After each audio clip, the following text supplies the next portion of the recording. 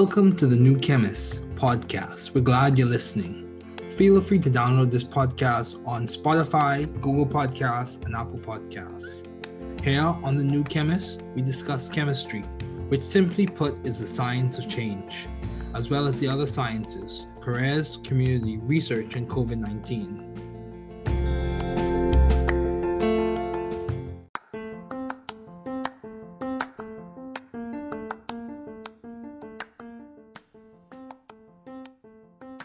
Welcome to the New Chemist podcast.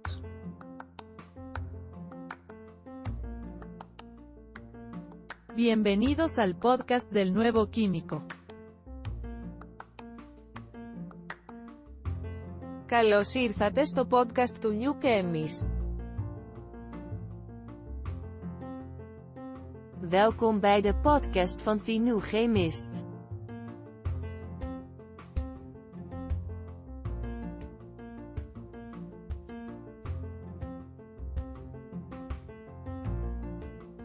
Bienvenue sur le podcast du nouveau chimiste.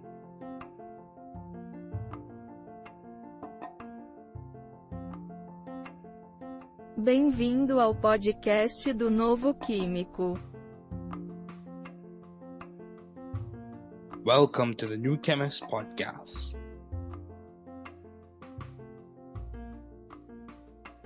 Work hard. Be value-driven. You can do it. You can grow and learn it. You can be the difference you and your community needs. Don't give up. We are here, rooting and cheering for you. Don't give up.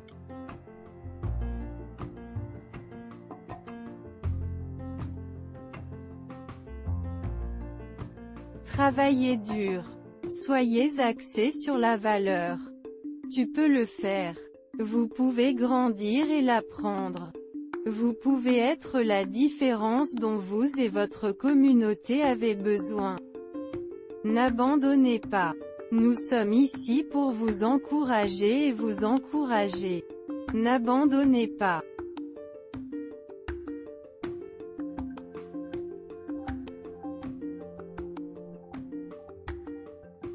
Trabalhar duro. Seja orientado por valores. Você consegue. Você pode crescer e aprender. Você pode ser a diferença que você e sua comunidade precisam. Não desista. Estamos aqui torcendo e torcendo por você. Não desista.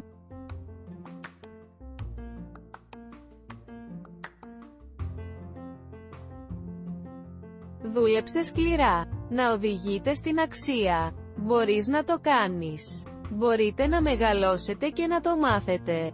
Μπορείτε να είστε η διαφορά που χρειάζεστε εσείς και η κοινότητά σας.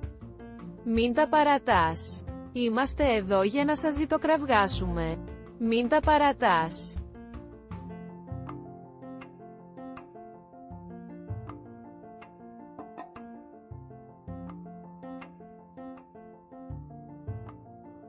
Trabaja duro. Sea impulsado por el valor. Puedes hacerlo. Puedes crecer y aprenderlo. Usted puede ser la diferencia que usted y su comunidad necesitan. No te rindas, estamos aquí animándote y animándote. No te rindas.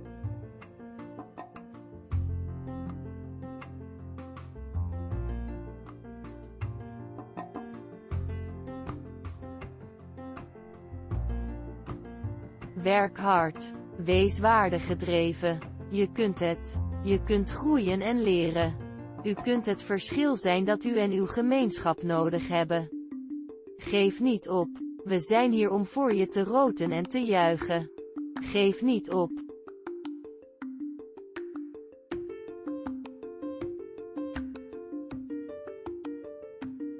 Work hard. Be value-driven. You can do it. You can grow and learn it. You can be the difference you and your community needs. Don't give up. We are here rooting and cheering for you. Don't give up.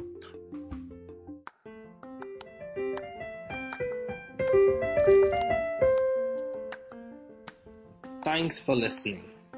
We're glad you were able to tune into this podcast.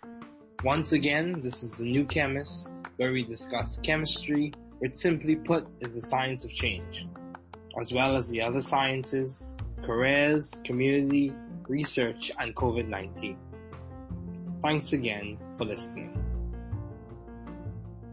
Note, the views on this podcast represent those of my guest and I.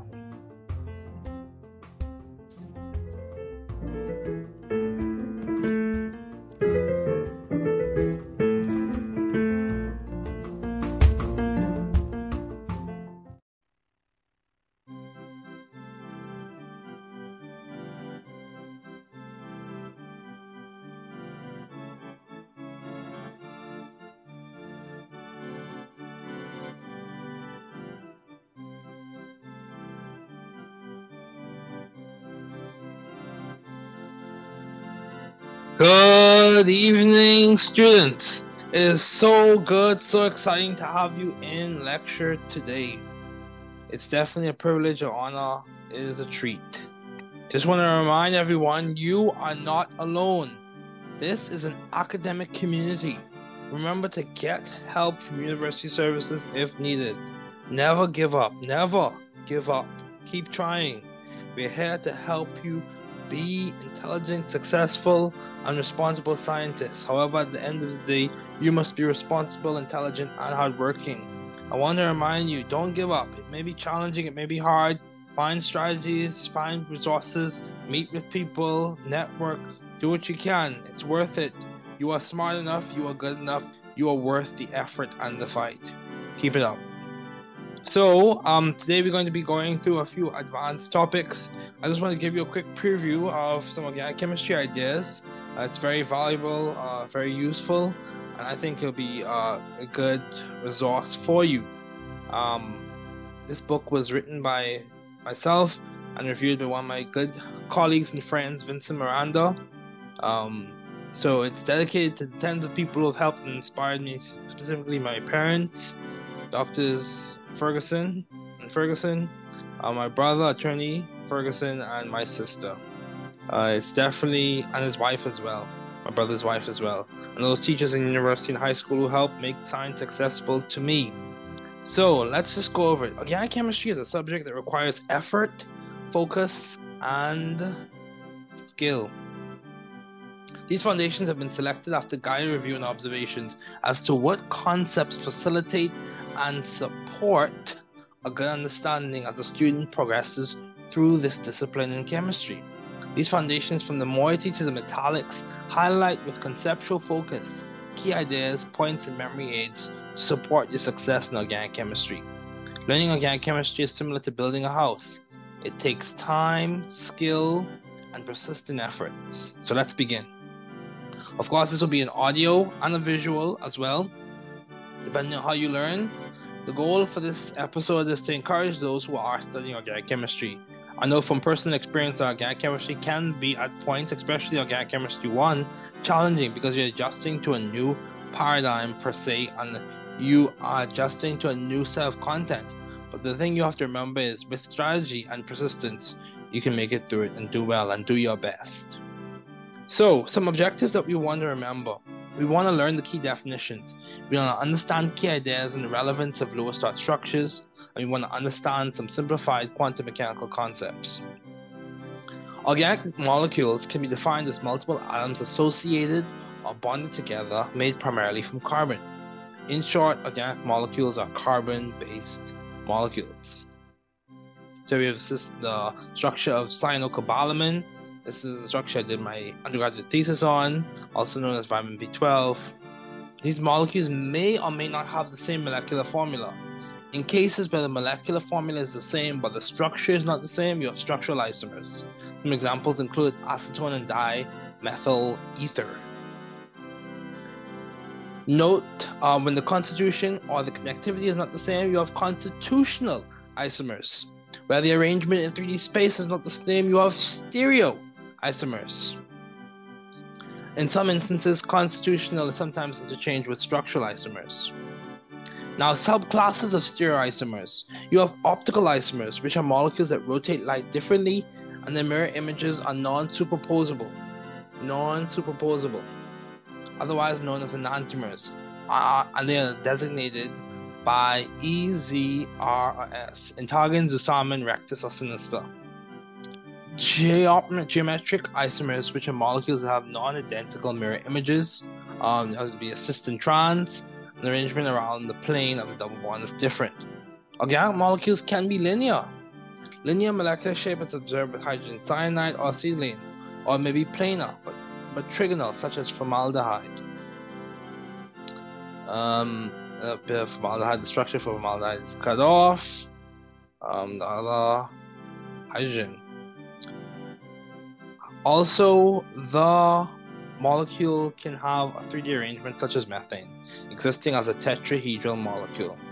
So it's important to remember that molecules are multiple atoms bonded together, and compounds are a type of molecule in which you have multiple heteroatoms bonded together. So the atoms are different in that case. So let's talk about the structure of 3D molecules. The structure of 3D molecules can be predicted using an application of correctly drawn Lewis dot structures, which is valence shell electron pair repulsion theory, also known as Glepsin-ion theory. VSEPR, that's one way to say it, involves valence bond theory, showing all valence electrons and including bonding and non-bonding electrons, in some cases referred to as lone pairs, and maximizing separation in 3D space so as to minimize repulsions connected to Coulomb's law in the greater distance. In that greater distance minimizes potential energy, so greater distance between like charges minimizes potential energy. And the converse is true in that when you increase or decrease the distance between unlike charges, you also minimize potential energy. So VSEPR is an alternative that can inform and start the journey in us understanding molecular geometry, whether it be the linear alkynes, the trigonal planar arrangements of the carbon atoms in some alkenes, or the tetrahedral arrangement of carbon atoms around some carbon atoms in alkanes. Another alternative involves using quantum mechanics that uses wave functions that are mathematical descriptions of electron probability distributions to produce atomic orbitals. There are some limitations in this method as it pertains to accuracy, as with the previous method, VSEPR, considering the theoretical simplifications that I use. Overall, the goal is to gain a better understanding as to what occurs in nature. For example, with quantum mechanics, we can step into hybridization theory and use mathematical mixing of wave functions to further our understanding of what is observed in nature. With the same goal, through ideas of valence bond theory, we can predict the bond angles for methane, specifically the intramolecular H bond angle in methane, hydrogen bond angle in methane. There are deviations, however, that are observed, and hybridization accounts for those deviations with explanations. Those explanations entail the ideas that linear arrangements have carbon atoms that are sp hybridized, 1 sp plus 2 p's. Trigonal planar arrangements have carbon atoms that are sp2 hybridized, 1 sp2 plus 1 p. And tetrahedral arrangements have carbon atoms that are sp3 hybridized, 1 sp3 plus 0p. Other hybridizations occur less frequently in mainstream organic chemistry. However, with higher geometries common with inorganic compounds, there can occur trigonal bipyramidal sp3d or octahedral sp3d2. So note, quantum mechanics also involves the use of molecular orbital theory to understand other interactions, but that will be discussed later. With the same focus, quantum mechanics also enables chemists to speak on regional electron densities. Also, it's important to know that double bonds possess a sigma bond and a pi bond, and triple bonds have 1 sigma, 2 pi. So some questions you want to think about. What is organic chemistry and what is the historical origin of it? What is one class of organic compounds? What are 3 different types of isomers? Explain the valence bond theory in general simple terms. What is one molecular example where valence bond theory does not accurately explain what occurs in molecules? What are the hybridization of carbon atoms in acetonitrile? What are the designations of sigma and pi for the bonds in acetonitrile? So let's keep going. We're going to have a quick break, and then we're going to continue talking about functional groups and other ideas.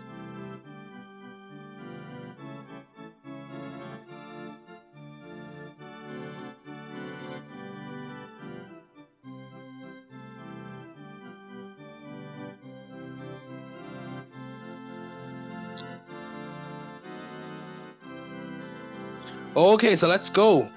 Functional groups and other ideas. So you want to understand what is a functional group, understand the key format for organic nomenclature, and understand the role of intermolecular forces. Functional groups are characteristic parts of molecules that convey specific chemical properties to the molecules that possess them. Functional groups do numerous things, but mainly they enable us to compartmentalize information about molecules, compounds, and reactions. Functional groups do give us insight into chemical interactions, such as intermolecular interactions, as well as give us more information in understanding the properties of molecules. This includes the physical properties, boiling points and melting points, and solubilities. Considering the usefulness of functional groups, they also possess a characteristic molecular fingerprint that is detected in many ways, namely in spectra, so IR spectra, which really gives you a fingerprint as to the functional groups within a molecule, and that'll be discussed later. So case in point, we have an example of phenol right there. So we have types of molecules and their properties. There are several types of molecules in the world. However, in the discipline of organic chemistry, there are specific molecules that are discussed frequently, including these. You have your alkanes. Alkanes, otherwise known as paraffins, are saturated hydrocarbons and aliphatic compounds. These molecules form a series of homologs with a repeating methylene unit and with the general formula CnH2n plus 2 and ending with the suffix ane. For example, in increasing order from 1 to 5, we have methane CH4, ethane C2H6, propane C3H8, butane C4H9, pentane C5H12. The following prefixes are hex for 6 carbons, hept for 7 carbons, oct for 8 carbons, non for 9 carbons, dec for 10 carbons. These prefixes from meth to dec are applicable throughout the naming of organic compounds, alkanes, alkenes, alkynes, alcohols, etc. And there are lots of ways you can code this information, even when it comes to heterocycles, whether it be ir, et, dash, ep, ir, et, dash, ep. So there are lots of ways you can code the information for different heterocycles. We can discuss that, chunking on that mnemonic later. So ir, oxirane, oxetane, oxane, oxalane, oxeptane, all those things. We can discuss that later. So alkenes, otherwise known as olefins, are unsaturated hydrocarbons and they are considered aliphatic compounds. They contain at least one double bond, forming a homologous series with the formula CnH2n. These are alkenes now. These molecules end with the suffix -ene. So alkynes, otherwise known as acetylenes, are unsaturated compounds having a triple bond.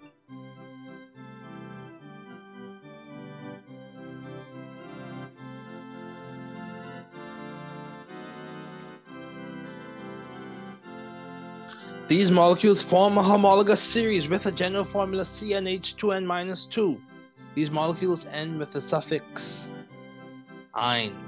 There are several other molecules that form a homologous series within their groups, including carboxylic acids and aldehydes. You also have alcohols.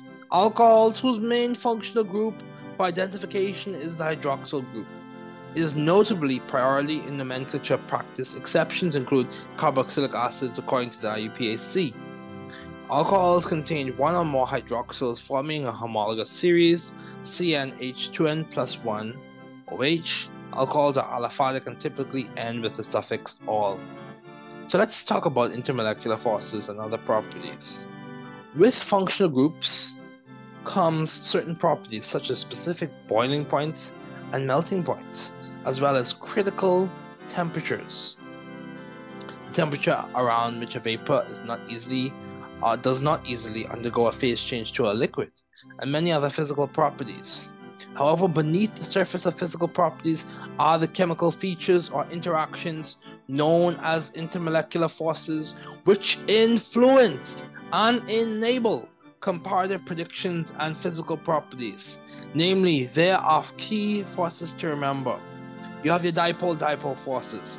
These are forces which occur between molecules, intermolecular, with a dipole moment or a significant dielectric constant. These molecules are otherwise known as polar. These intermolecular forces, IMFs, are relatively strong.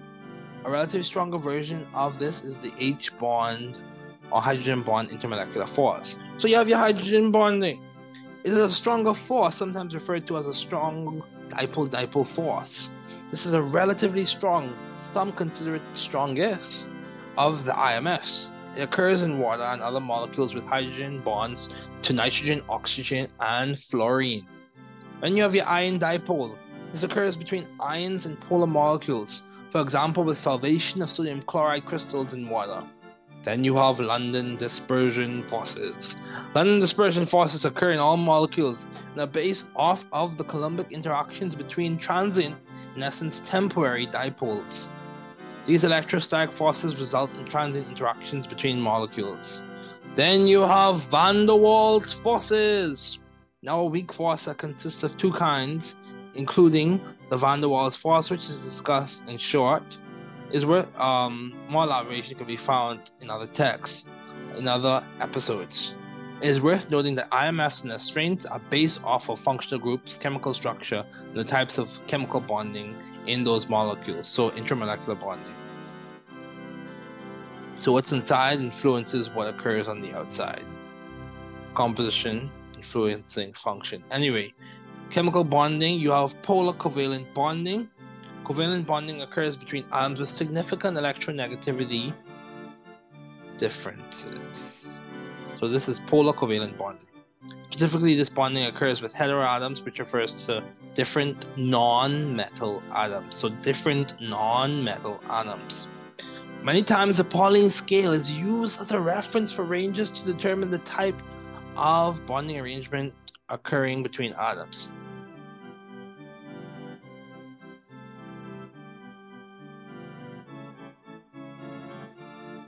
If bonding, though considered a theoretical construct, is viewed on a spectrum, polar covalent bonding would exist around the middle. Then we have covalent bonding. This is so non-polar covalent bonding. This is almost at the another end of the bonding spectrum, where there is less significant difference in electronegativity. So then you have ionic bonding. This is at the other end of the bonding spectrum. This occurs between metals and non-metals. For example, in sodium chloride, there's a large difference in electronegativity.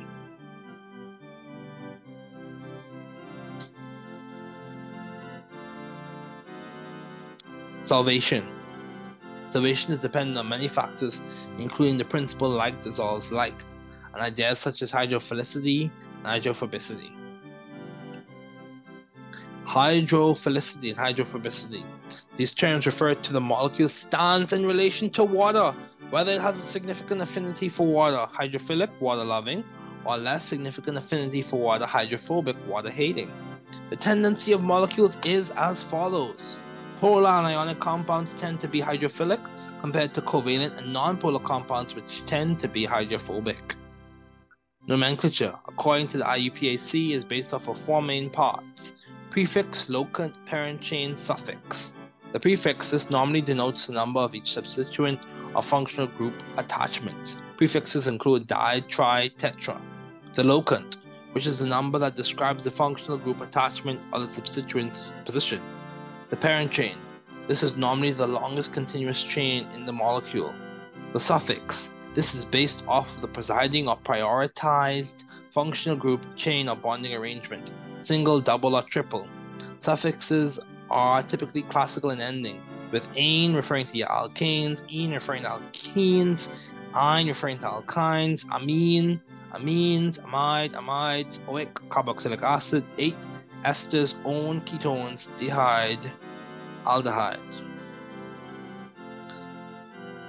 Key facts to note: the alcohol's functional group hydroxyl is normally prioritized overall. Substituents are transcribed or outlined in the name based on the relative alphabetical order, so ethyl before methyl, and that pattern continues.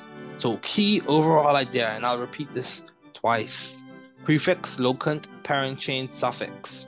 Prefix, locant, parent chain, suffix.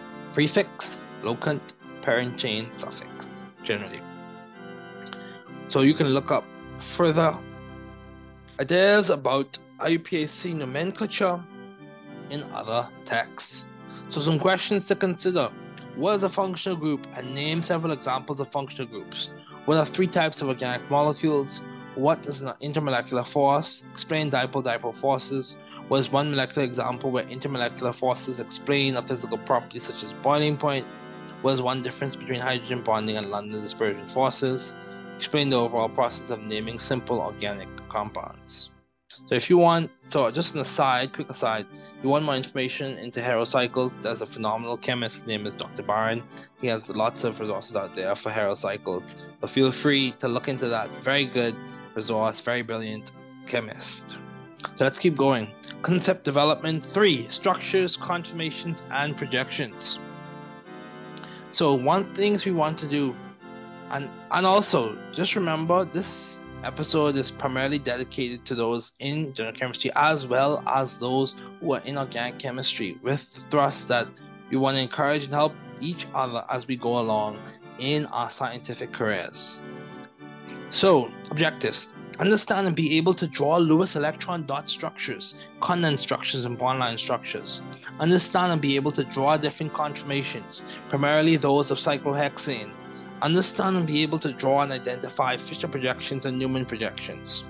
So structures are diagrammatic representations of different molecules, and they provide a means of understanding what is occurring in nature. There are a variety of different structures used in chemistry. The main examples in this episode would be Lewis electron dot structures, condensed structures, and bond line structures. So Lewis dot structures, named after your boy Gilbert N. Lewis, a brilliant scientist. They are built on some key ideas such as the Adams valency and the octet rule. There are specific exceptions for period 3 with sulfur and arsenic, for example, and beyond. Valency. Valency refers to the amount of electrons an atom will lose, many times resulting in a positively charged ion cation. Gain, many times resulting in a negatively charged ion anion. Or share, typically occurring in covalent molecules, in order to have a stable noble gas configuration. Ground state, of course. Valency can be determined using the periodic table. The group number, the vertical column numbers for main group elements typically in the periodic table, is designated the valency.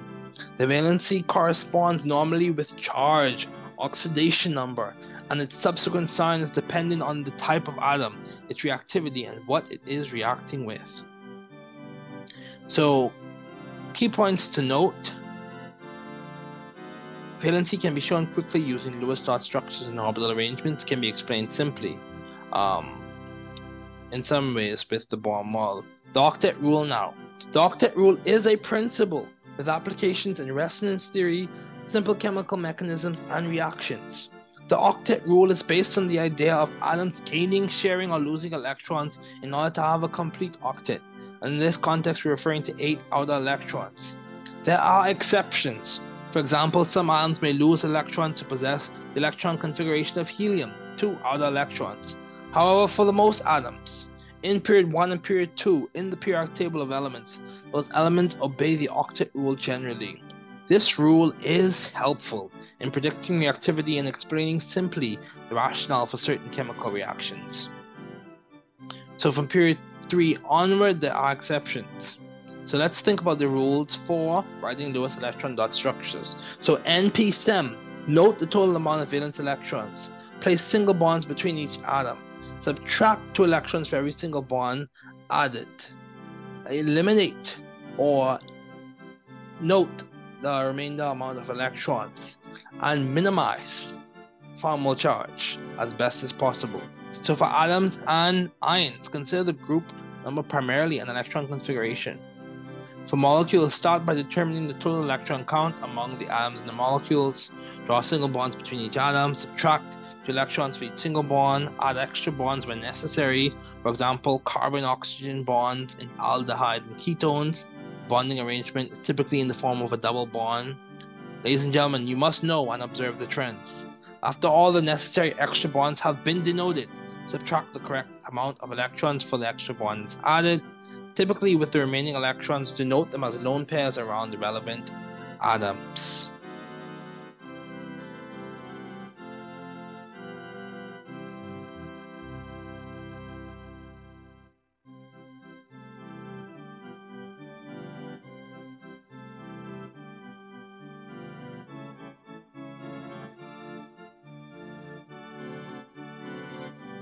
So let's keep going. Condensed structures. Condensed structures are important in the process of understanding what bond line structures represent and show. In condensed structures, all of the hydrogen bonds are attached to the carbon. For example, S2 bromobutane, you can see here. So bond line structures are the next step after condensed structures. These show only the carbon framework with each carbon represented by a bend in the chain, and the hydrogen not denoted, but inferred or assumed to the point or a complete octet around the carbon atom. This means the hydrogens are not shown, but implied to the point that the valency of carbon is satisfied. For example, we see there, bond line structures are useful and efficient. They save time. You can see an example of a bond line structure right there for benzene. Now conformations. Conformations are molecules that differ only by rotations around single bonds. You may have heard of conformers, rotamers, otherwise characterized as sigma bonds. These alternate rotations affect the potential energies of the molecules, either increasing, as seen in the eclipse conformation, or decreasing it, as seen in the anti-conformation. Conformation's potential energies are attributed to ring strain, which is based off of the angle strain and the torsional strain. Angle strain is caused by the alternate bond angles that have deviated from the idealized bond angle suggested in VSEPR. Torsional strain is caused by repulsion due to the dispersion forces, an intermolecular force, and this can cause steric hindrances. So as you progress further in your career in science, you'll hear the two whistling concepts, two echoing concepts in the halls of organic chemistry. You have sterics and electronics.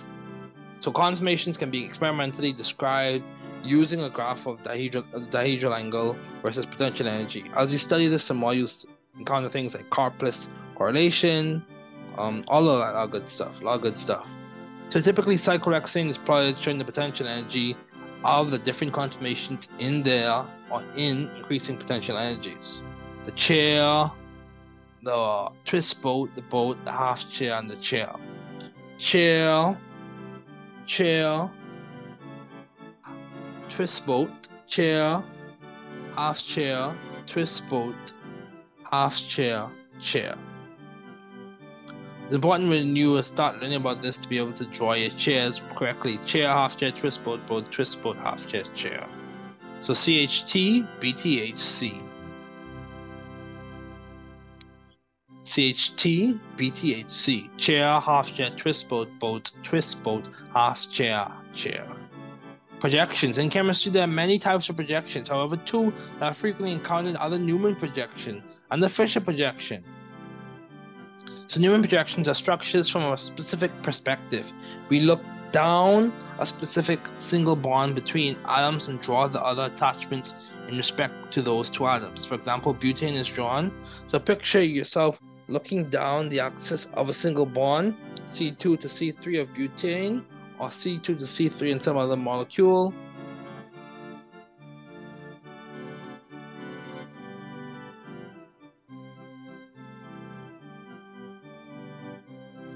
In order to draw the Newman projection. Here we see an example of a Newman projection. Then you have your Fisher projections. These are typically seen with your carbohydrates and your hexoses and all those other good stuff. They involve another representation from a different perspective. The molecule is drawn from top to bottom, normally with the anomeric carbon at a designated end. Generally, the functional group attachments are on the sides, which are seen as wedges that are out of the plane of the paper, and the top and bottom of the projection is seen as groups on the dashed. Another bond designation uses a squiggly line which represents a single bond out and behind the plane of the paper. So the projection is typically used with carbohydrates, especially simple carbohydrates.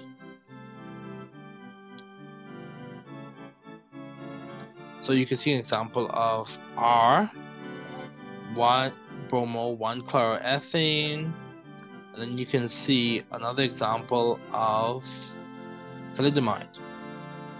Plastic molecule, as is also discussed when we introduced the key ideas associated with stereochemistry and how important it is even when it comes to medicines and their use and effects in the human body.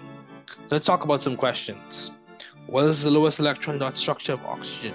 What are the key ideas for drawing lowest electron dot structures? Explain the concept of valency. Explain the octet rule. What is one exception to the octet rule? Draw the bond line structure of antizine. Explain the overall order of stability for cyclohexane conformations.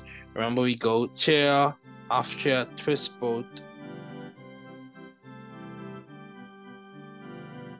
chair, half chair, twist boat, boat, twist boat, half chair, chair. Chair, half chair, twist boat, boat, twist boat, half chair, chair. CHTBTHC. CHTBTHC. For those who need to know that. Okay, so let's talk about chirality and isomerism. You want to know key definitions.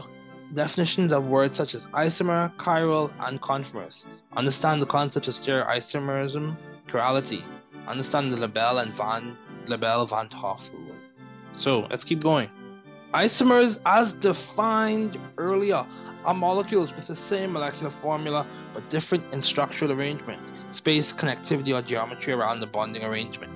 All those differences aforementioned define a subclass of isomers, be it structural, so structural isomers, arrangement in space, stereoisomers, or connectivity, constitutional isomers. Each subclass has its own significance. Stereoisomers or spatial isomers are molecules with the same molecular formula but different three-dimensional spatial arrangements. A stereoisomer has a stereogenic center, which is a location in the molecule where the interchange of two groups in space results in a new stereoisomer. A subgroup of stereogenic centers is a chiral center, which typically refers to a stereogenic center with a sp3 hybridization or tetrahedral geometry.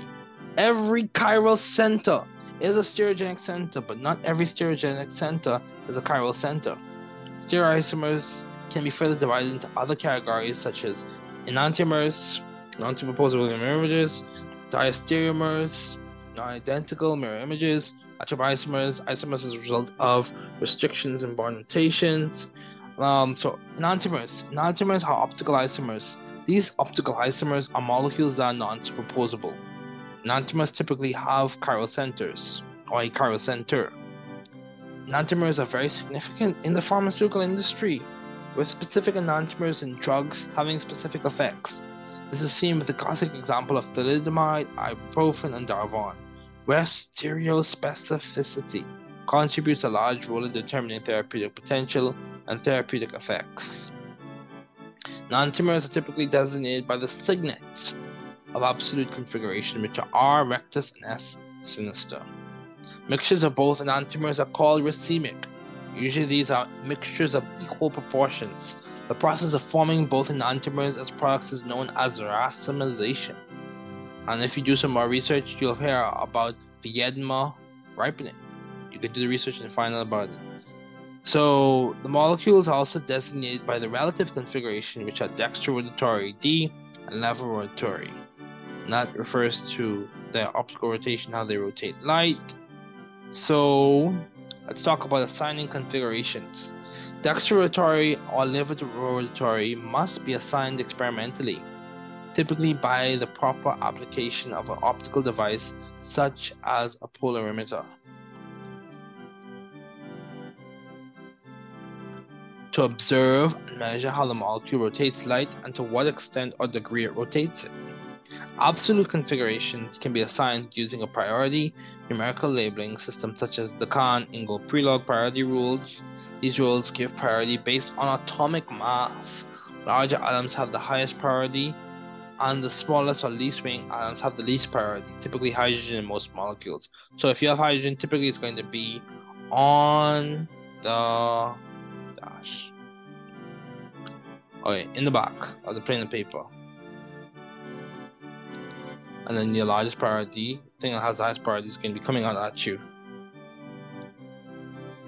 Okay, so there you have S1 bromo 1 chloropropane. So let's talk about diastereomers. This is a subclass of optical isomers. A subclass of optical isomers, known as geometric isomers. Diastereomers are isomers with the same molecular formula but different arrangements in space.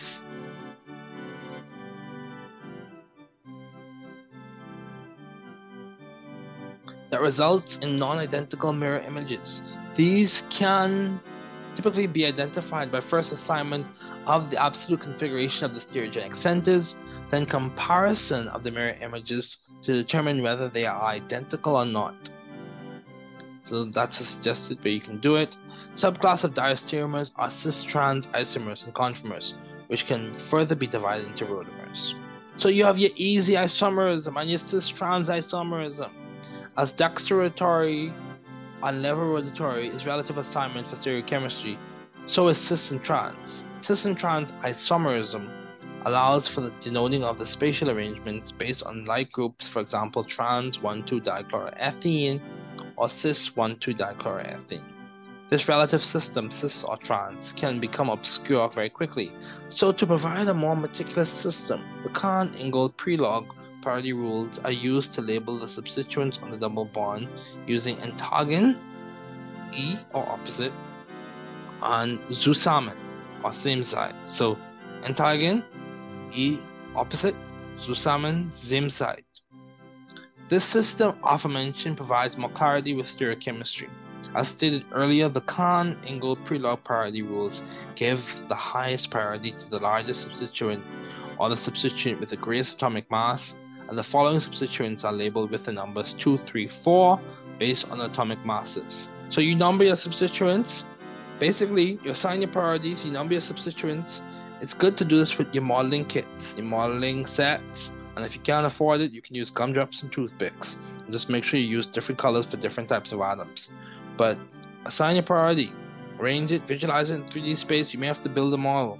And from there, you see 1, 2, 3, 4. Rectus, 1, 2, 3, 4, sinister. If it goes clockwise, if the substituents are ordered such that they go in a clockwise way, rectus. If they go or they're arranged such that they follow a anticlockwise path or trajectory, we call it sinister. So conformers and rotamers. A conformer is an arrangement or conformation of a molecule based on rotation of single bonds that resulted in a potential energy minimum. A classic example of a conformer is with cyclohexane, which you have different conformers represented in the graph below. A rotamer is just a conformation of a molecule that results from another rotation of a molecule's single bonds. And you have the anomers, automers, and isomer formed due to the geometric variation found in certain atoms in specific molecules. Anomers are typically seen and described in carbohydrates where the designation of alpha or beta is used. Alpha D-glucopyranose, beta D-glucopyranose. And you have the epimers. An epimer, normally found in diastereomeric pairs, is a stereoisomer that differs in configuration at any point in the molecule where changing the position of the two substituents results in the formation of a new stereoisomer. Basically, an epimer is an isomer that differs in configuration at any stereogenic center. So Libelle-Van 't Hoff rule. If there are n stereogenic centers with 4 different substituents attached, there are 2 to the n different stereoisomers possible. So if you have n stereogenic centers, there are 2 to the n different stereoisomers possible. Okay, so some questions to think about. What is an isomer? What are the different types of isomers? Explain the concept of enantiomers. What is a racemate? And even further research, you can look into what is Vietnam ripening. Then you can talk about, or just look into what is a diastereoisomer. What are 2 subclasses of diastereoisomers? then we can talk about explaining the Kahn-Engels priority rules for designating absolute configuration. So let's keep going. Nucleophilicity and electrophilicity. In it for the long run. Learn the definitions of nucleophilicity and electrophilicity. Understand the trends with nucleophilicity and basicity, or electrophilicity and acidity. So we want to understand those things. Those are our objectives for this reading. Nucleophilicity is a kinetic concept that describes the affinity of an atom or molecule for the nucleus of another atom, which is positively charged with the intended meaning of nucleus loving. So nucleophilicity, nucleus loving. This term is very important for understanding reactions and their mechanisms.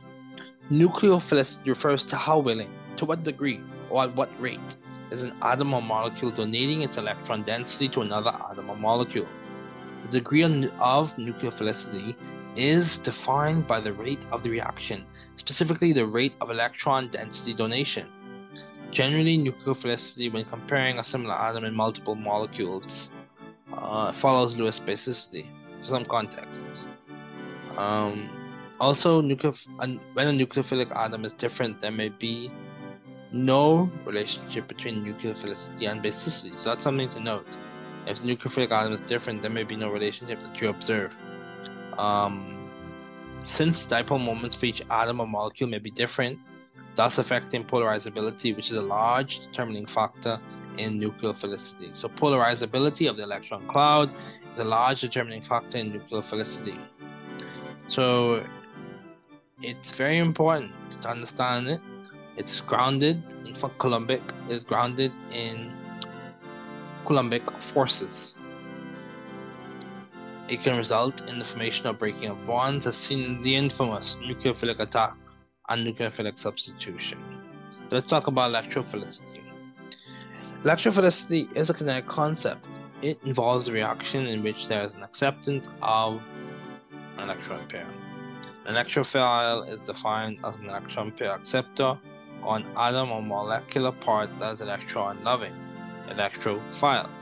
This term provides insight into mechanisms or reactions such as electrophilic aromatic substitution, electrophilic substitution, and electrophilic addition.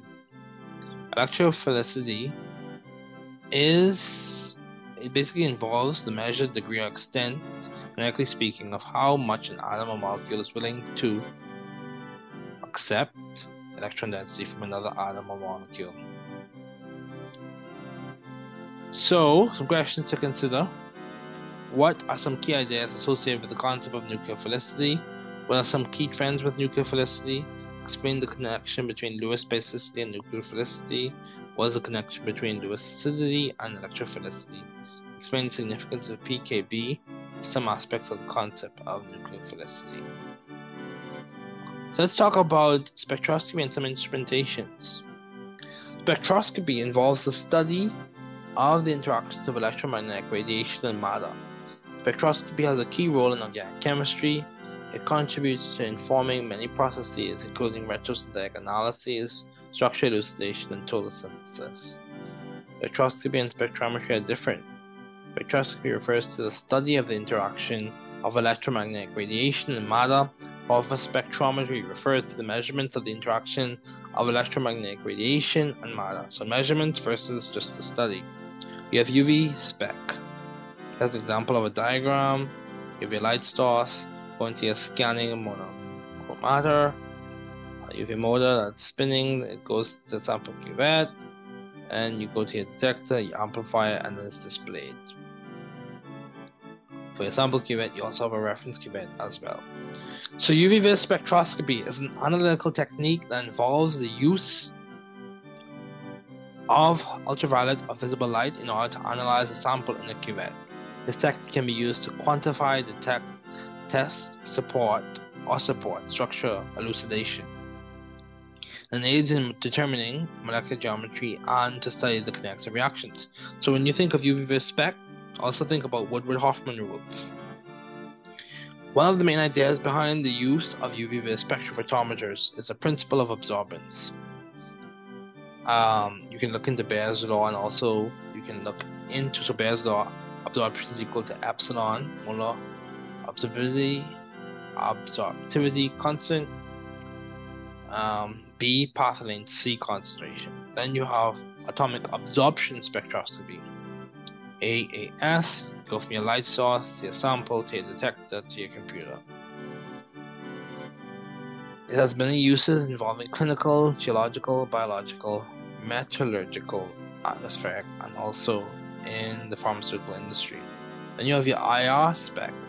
You go from your Nernst glow, this is just a version of it, to the Michelson interferometer, to your sample, to your detector, to your computer.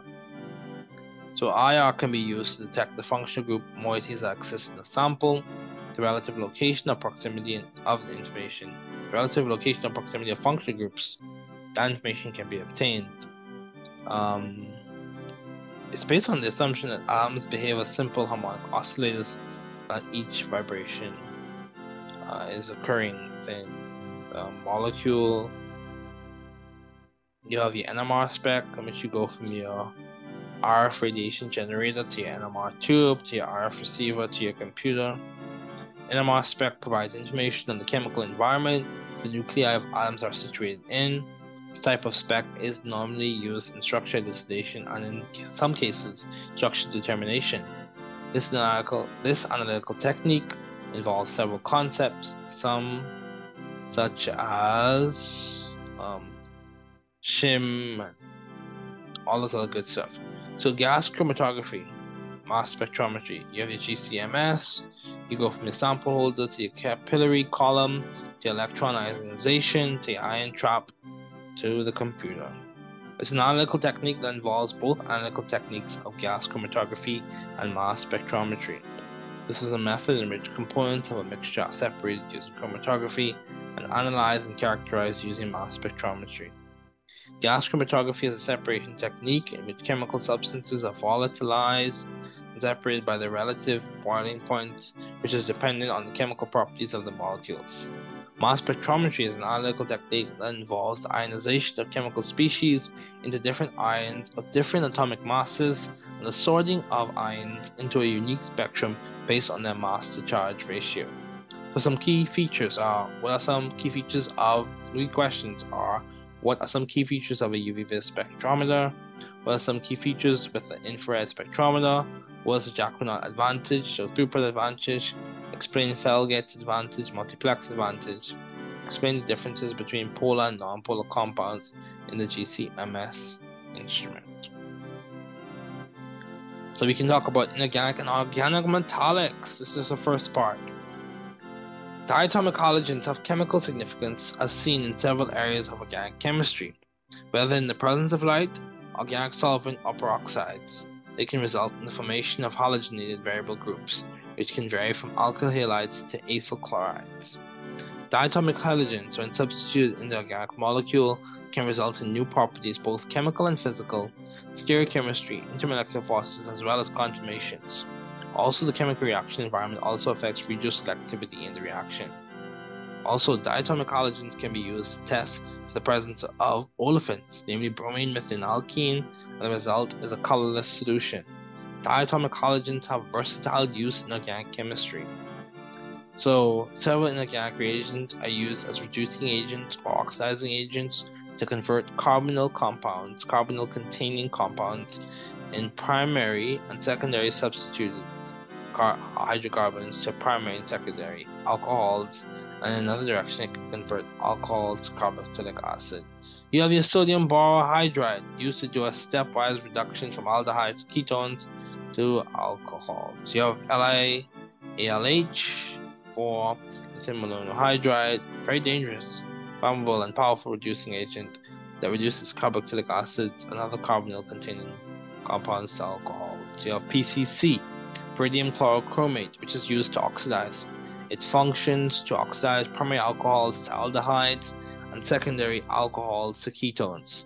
Pyridium chlorochromate is made by reacting chromium trioxide with hydrochloric acid to form chlorochromic acid, which is reacted with pyridine to form PCC. Then you have the Jones reagent. It is an inorganic reagent that is used to oxidize. It functions typically as chromic acid and involves oxidizing primary alcohols to carboxylic acids and secondary alcohols to ketones. The Jones reagent is a good oxidizing reagent. Then you have KMnO4, potassium permanganate. There's another inorganic reagent that results in the oxidation of primary alcohols, carboxylic acids, and secondary alcohols to ketones. Always remember or consider the temperature at which that oxidation is occurring. Very important.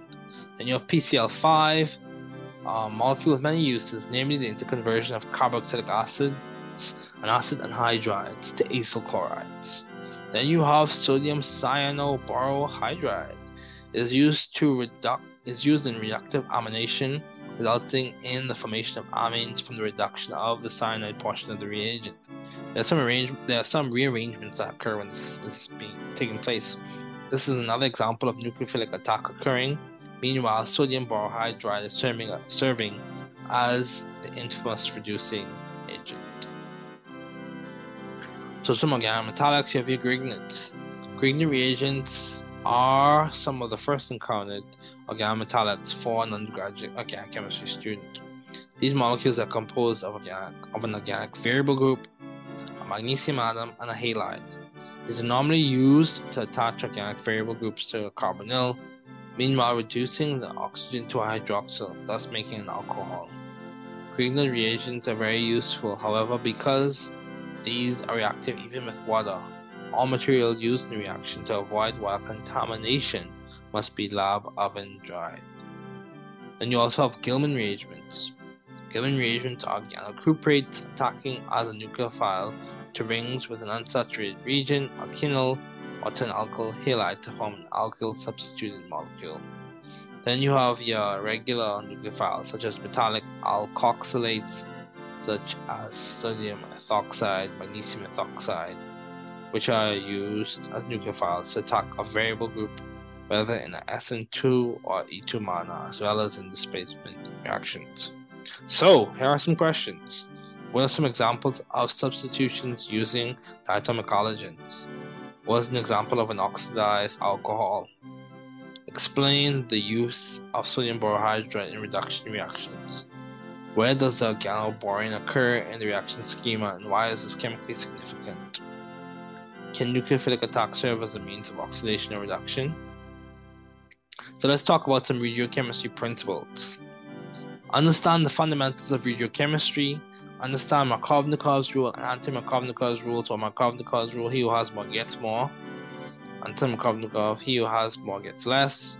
Understand Zaitsev's rule and Hofmann's rule.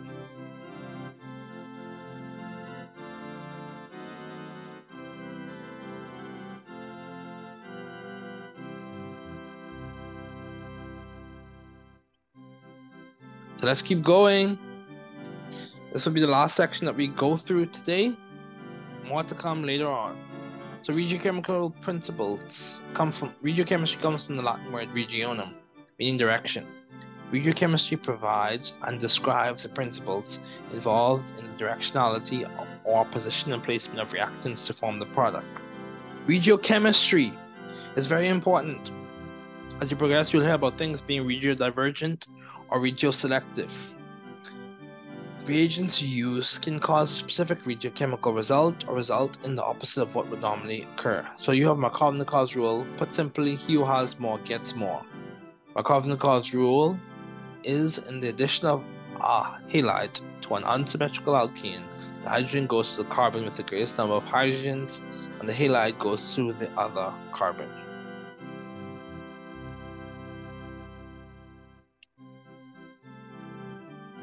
In another way, this rule states that the halide adds so as to form the more stable carbocation intermediate.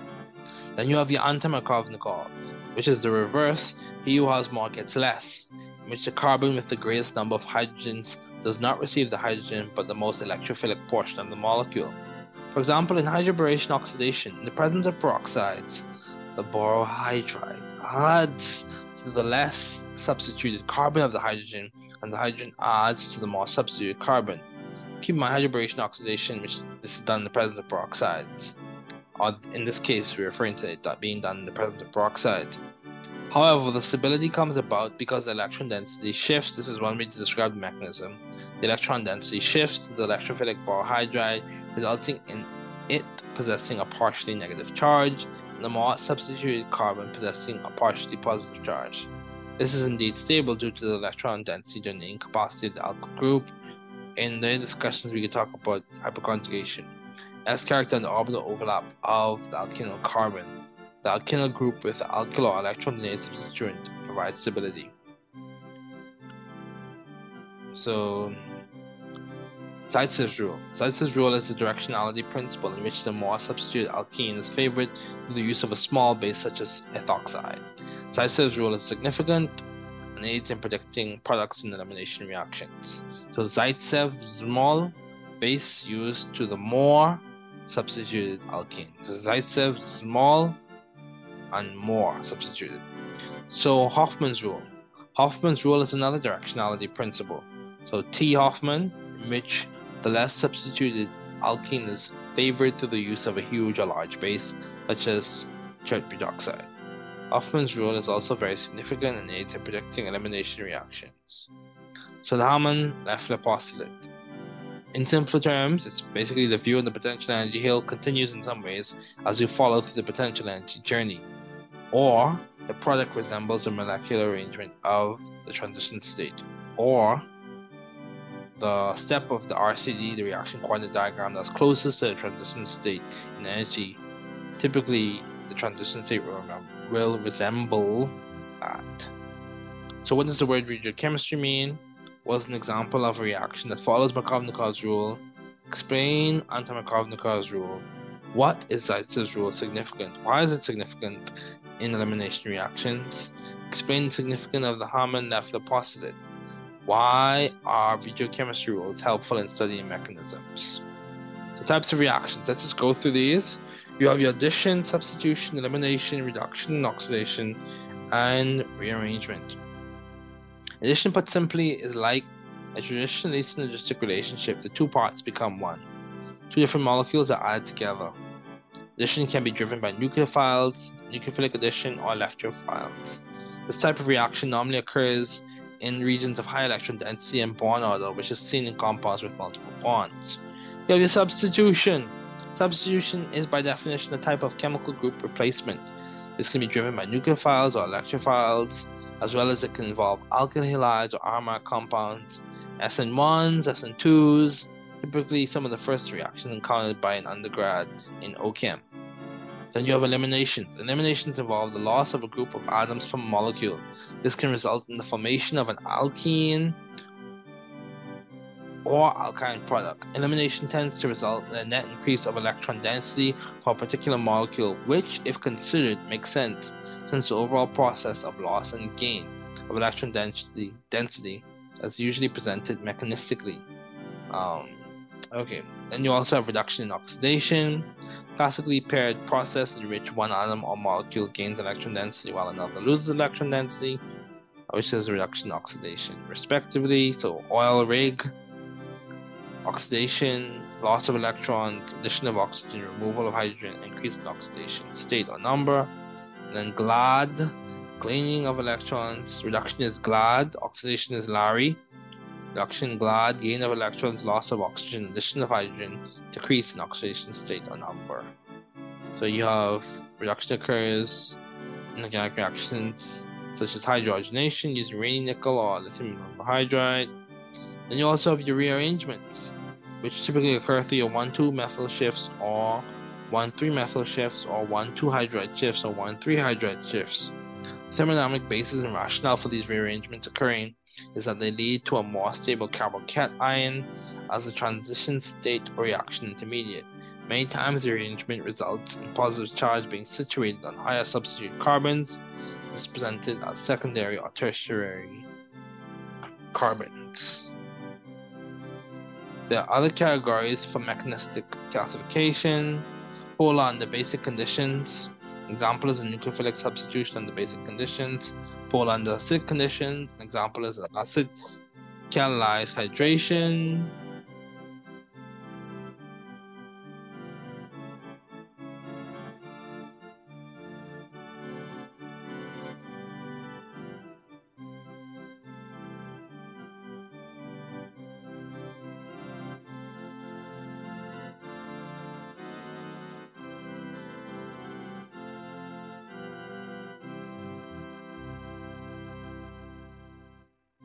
Heard about the background noise. You have paracyclic. An example is the 4+2 cycle addition. Deals all the reaction. The 4+2 reaction refers to the number of electrons, specifically pi electrons. And you can look into Huckel's rule, each atom. So cyclic planar, each atom sp2, and it must follow Huckel's rule, 4n+2 pi electrons. So if your free radical reactions, example is the free radical polymerization, metal mediated reactions. An example is the sodium metal mediated Birch reduction. So some questions as we conclude. What are the key features of a substitution? What are the key features of elimination reactions? Explain the significance of rearrangement in terms of stability, and why is it important to know these types of reactions listed in this concept development. So later on, we'll discuss different types of substitutions and different types of eliminations. But I want to remind everyone, you're not alone. We are all in this as a scientific community. Reach out to people if you need help. Get the help that you need. Strategize, plan, use the resources at your disposal. You can do it. People are rooting for you. Keep up the good work. Glad to see that you're doing well. Hope everyone's doing well. And this ends this episode of Lecture Chaos.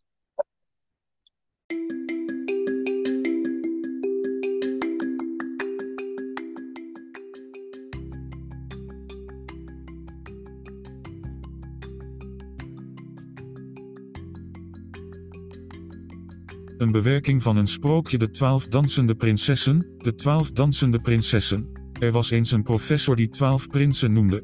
Namio, Structurio en zijn broer Reactivio, Acidio en zijn broer Basicio, Nucleophilicio en zijn broer Electrophilicio, Equilibrio, Stereochemico, Sterico en zijn broer Electronico en Regioselectivio. Elke prins was meer complementair dan hun broer. Ze bleven allemaal bij elkaar in de geeststad genaamd Organico-Chemico. Op een avond kwamen ze tijdens de mystieke week die bekend staat als finale allemaal samen om deel te nemen aan de jaarlijkse spelen. Namio was notoire een politiek persoon die op de PLPS stemde, ook bekend als Prinic Palocant Parentchense Fix. Structurio deed mee aan de danswedstrijd en liet zijn routine zien in hun gecondenseerde en gebonden vormen. Reactivio nam deel aan de baanwedstrijd, met name aan de race genaamd de Kinetic 500. Acidio en Basicio namen deel aan de meditatiewedstrijd onder leiding van Dr. Bronstedt, die zich richt op het verkrijgen en loslaten van je innerlijke proton. Nucleophilicio en Electrophilicio hielpen bij het organiseren van de Kinetic 500, terwijl ze allebei deelnamen aan de gymnastiecompetitie waarbij Nucleophilicio het verst strekte en Electrophilicio diende als vanger voor de cheerleaders. Equilibrio deed mee aan de jaarlijkse schermwedstrijd van Le Chatelier. Verder nam Stereochemico deel aan de kunstwedstrijd gericht op 3D-tekeningen en de opstelling van de objecten in de ruimte. Sterico en Electronico zijn felle rivalen. Nam deel aan de roeiwedstrijd met Sterico winst op punten en Electronico winst op punten. De botenrace is nog steeds aan de gang. Regioselectivio deed mee aan de kaartleeswedstrijd omdat hij goed was in het voorspellen van de richting van veldslagen en de richting van wandelingen en reizen. Deze prinsen strijden vandaag nog steeds, en het verhaal gaat verder. Voorwoord. Tijd en toeval overkomen ons allemaal. Na te hebben gewerkt en bijles te hebben gegeven als student en een volledige beurs te hebben ontvangen voor een graduateschool, is dit boek een actueel en voorbeeld van het vooruitbetalen zodat anderen ervan kunnen profiteren.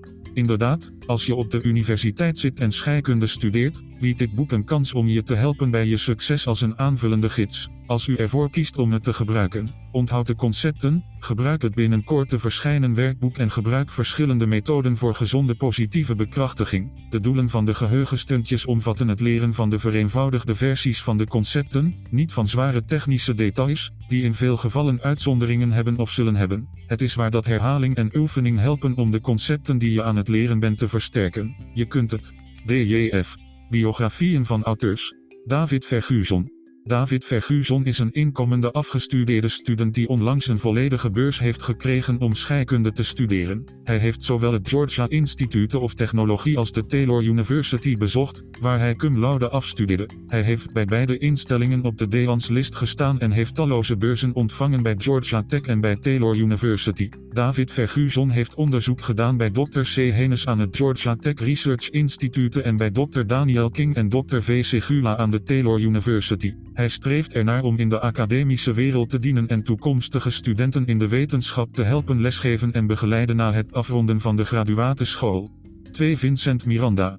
Vincent Miranda is een senior pre-med student aan de Taylor University en werkt aan een Bachelor of Science graad in biochemie. Hij ontving de meest opmerkelijke studentenprijs in organische chemie, biochemie en anorganische chemie aan de Taylor University. Hij assisteerde ook Dr. Daniel Kaluka, PhD, bij niet gegradueerd onderzoek naar heemeiwitten in een malaria-parasiet Plasmodium falciparum. Vincent is een collegiale basketbalspeler voor Taylor University en verdiende een plek in het NAIA District 2 Academic All-District Team in 2020. Nadat hij zijn bachelordiploma heeft behaald, streeft Vincent ernaar om naar de medische school te gaan en zijn MD te behalen. Toewijding. Dit boek is opgedragen aan de tientallen mensen die mij hebben geholpen en geïnspireerd. Met name mijn ouders, mijn broer, mijn zus en die leraren op de universiteit en middelbare school die hebben geholpen om wetenschap voor mij toegankelijk te maken. De Nieuwe Chemist. Kopierig symbool, de Nieuwe Chemists Publications 242, DJF. Sectie 1. Fundering. Organische chemie is een onderwerp dat inspanning, focus en vaardigheid vereist. Deze fundamenten zijn geselecteerd na geleide beoordeling en observatie van welke concepten een goed begrip vergemakkelijken en ondersteunen terwijl een student door deze discipline in de chemie vordert. Deze fundamenten van de rest tot de metallics benadrukken met conceptuele focus, sleutelideeën, punten en geheugenhulpmiddelen om uw succes in de organische chemie te ondersteunen. Het leren van organische chemie is vergelijkbaar met het bouwen van een huis, het kost tijd, vaardigheid en aanhoudende inspanningen. Laten we beginnen. Conceptontwikkeling 1. Invoering. Doelstellingen. Leer de belangrijkste definities. Begrijp de belangrijkste ideeën en relevantie van Lewis-puntstructuren. Begrijp enkele vereenvoudigde kwantummechanische concepten. Organische moleculen. Organische moleculen kunnen worden gedefinieerd als meerdere atomen die aan elkaar zijn gekoppeld of aan elkaar zijn gebonden, voornamelijk gemaakt van koolstof. Kortom, organische moleculen zijn op koolstof gebaseerde moleculen. Figuur 1.1. Deze afbeelding toont de bindingslijnstructuur van cyanocobalamine, ook wel bekend als vitamine B12. Deze moleculen kunnen al dan niet dezelfde molecuulformule hebben, in gevallen waarin de molecuulformule hetzelfde is, maar de structuur is niet hetzelfde, structurele isomeren. Enkele voorbeelden zijn aceton en dimethylether. Figuur 1.2. Deze afbeelding toont twee structurele, constitutionele, isomeren aceton aan de linkerkant en dimethylether aan de rechterkant. De grondwet of connectiviteit is niet hetzelfde, constitutionele isomeren. Merk op dat de eerder genoemde isomeren, constitutioneel, soms worden verwisseld met de term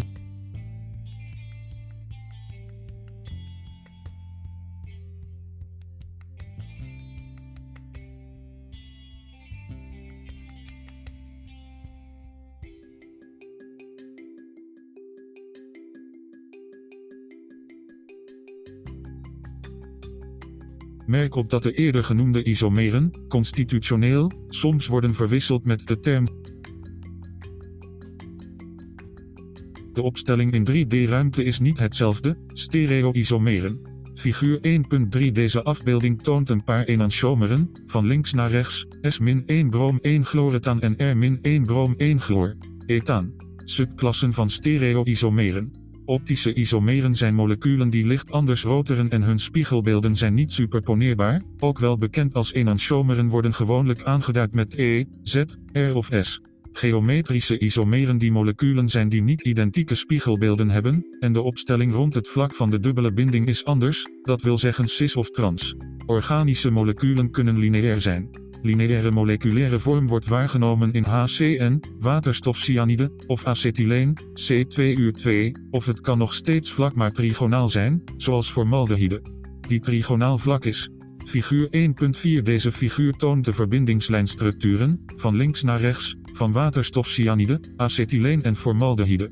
Ook kan het molecuul een 3D-opstelling hebben, zoals methaan, dat bestaat als een tetraedrisch molecuul. Figuur 1.5. Deze figuur toont de bindingslijnstructuren van methaan en formaldehyde. Schematische uitleg van moleculen en verbindingen. Figuur 1.6. Deze figuur toont de verschillen en relaties tussen moleculen en verbindingen. De structuur van 3D-moleculen. De structuur van driedimensionale, 3D-moleculen kan worden voorspeld met behulp van een toepassing van correct getekende Lewis-puntstructuren, die Valence Shell Electron Pair Repulsion Theorie, VSEPR, wordt genoemd. VSEPR omvat valentiebindingstheorie, waarbij alle valentie-elektronen worden getoond, inclusief bindende en niet-bindende elektronen, in sommige gevallen aangeduid als alleenstaande paren, en het maximaliseren van de scheiding in de 3D-ruimte om afstoting te minimaliseren, verbonden met de wet van Coulomb in die grotere afstand minimaliseert potentieel energiedistributies voor soortgelijke.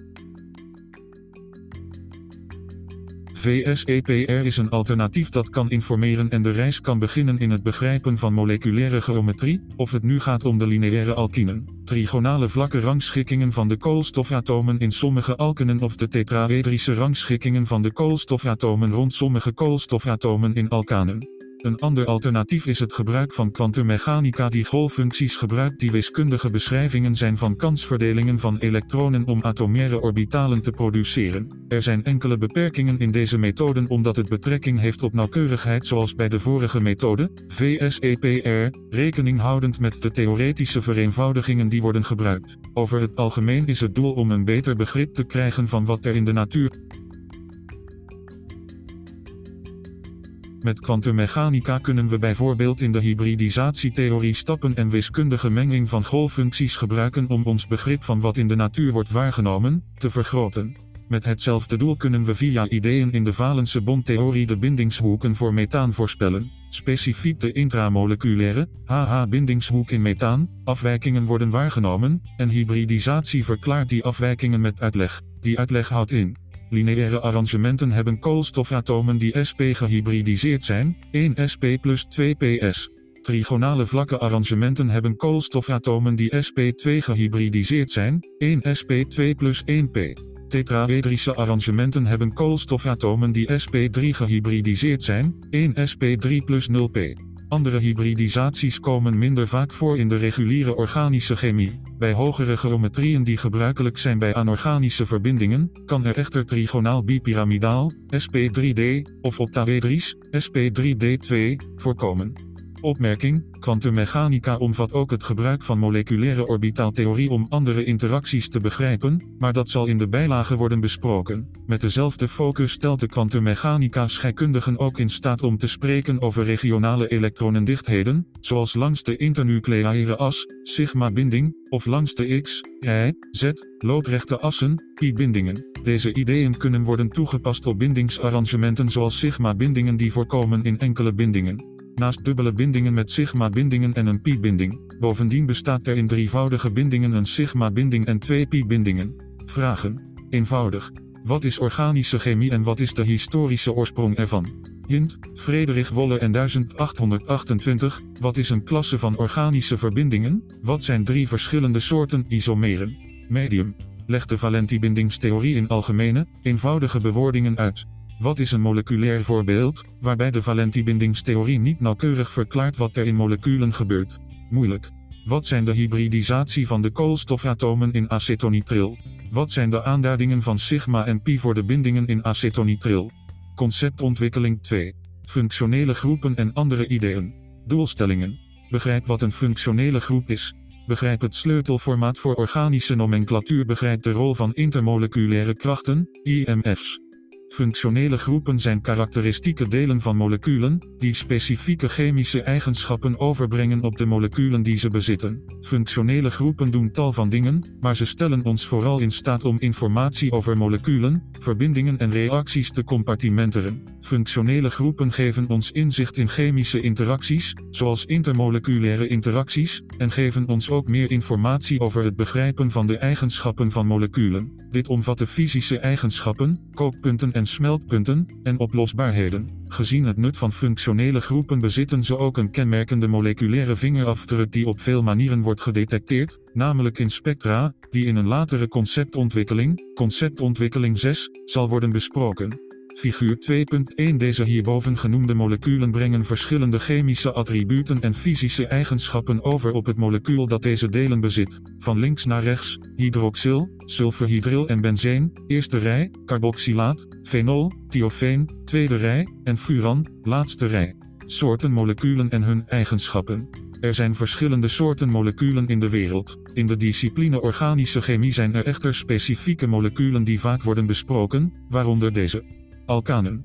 Alkanen, ook wel bekend als paraffinen, zijn verzadigde koolwaterstoffen en alifatische verbindingen. Deze moleculen vormen een reeks homologen met een zich herhalende methyleen, CH2-eenheid, en met de algemene formule CNH, eindigend met het achtervoegsel, ane, bijvoorbeeld in oplopende volgorde van 1 tot 5. Methaan CH4, ethaan C2-6, propaan C3-8, butaan C4-10, pentaan C5-12. De volgende voorvoegsels zijn hex, 6 koolstofatomen, het, 7 koolstofatomen, oct, 8 koolstofatomen, non, 9 koolstofatomen, en dec, 10 koolstofatomen. Deze voorvoegsels van met, toe, dec, zijn van toepassing op de hele naamgeving van organische verbindingen, alkanen, alkenen, alkinen, alcoholen enzovoort. Alkenen, koolwaterstoffen en worden beschouwd als alifatische verbindingen. Ze bevatten ten minste één dubbele binding en vormen een homologe reeks met de formule CnH2n. Deze moleculen. Het achtervoegsel, een alkinen. Alkinen, ook wel bekend als acetylenen, zijn onverzadigde verbindingen met een drievoudige binding. Deze moleculen vormen een homologe reeks met als algemene formule CnH2n2. Deze moleculen eindigen met het achtervoegsel ine. Er zijn verschillende andere moleculen die een homologe reeks vormen binnen hun groepen, waaronder carbonzuren, CnH2n+1-co, en aldehyden, CnH2n+1-cho. Alcoholen.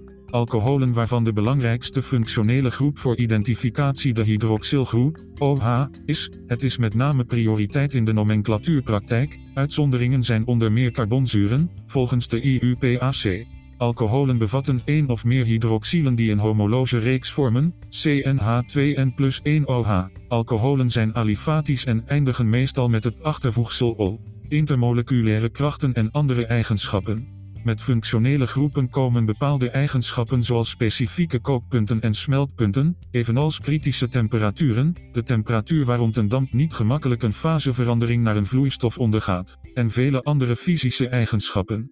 Onder de oppervlakte van fysische eigenschappen bevinden zich echter de chemische kenmerken of interacties die bekend staan als intermoleculaire krachten die vergelijkende voorspellingen en fysische eigenschappen beïnvloeden en mogelijk maken. Er zijn namelijk belangrijke krachten om te onthouden. Dipool-dipoolkrachten.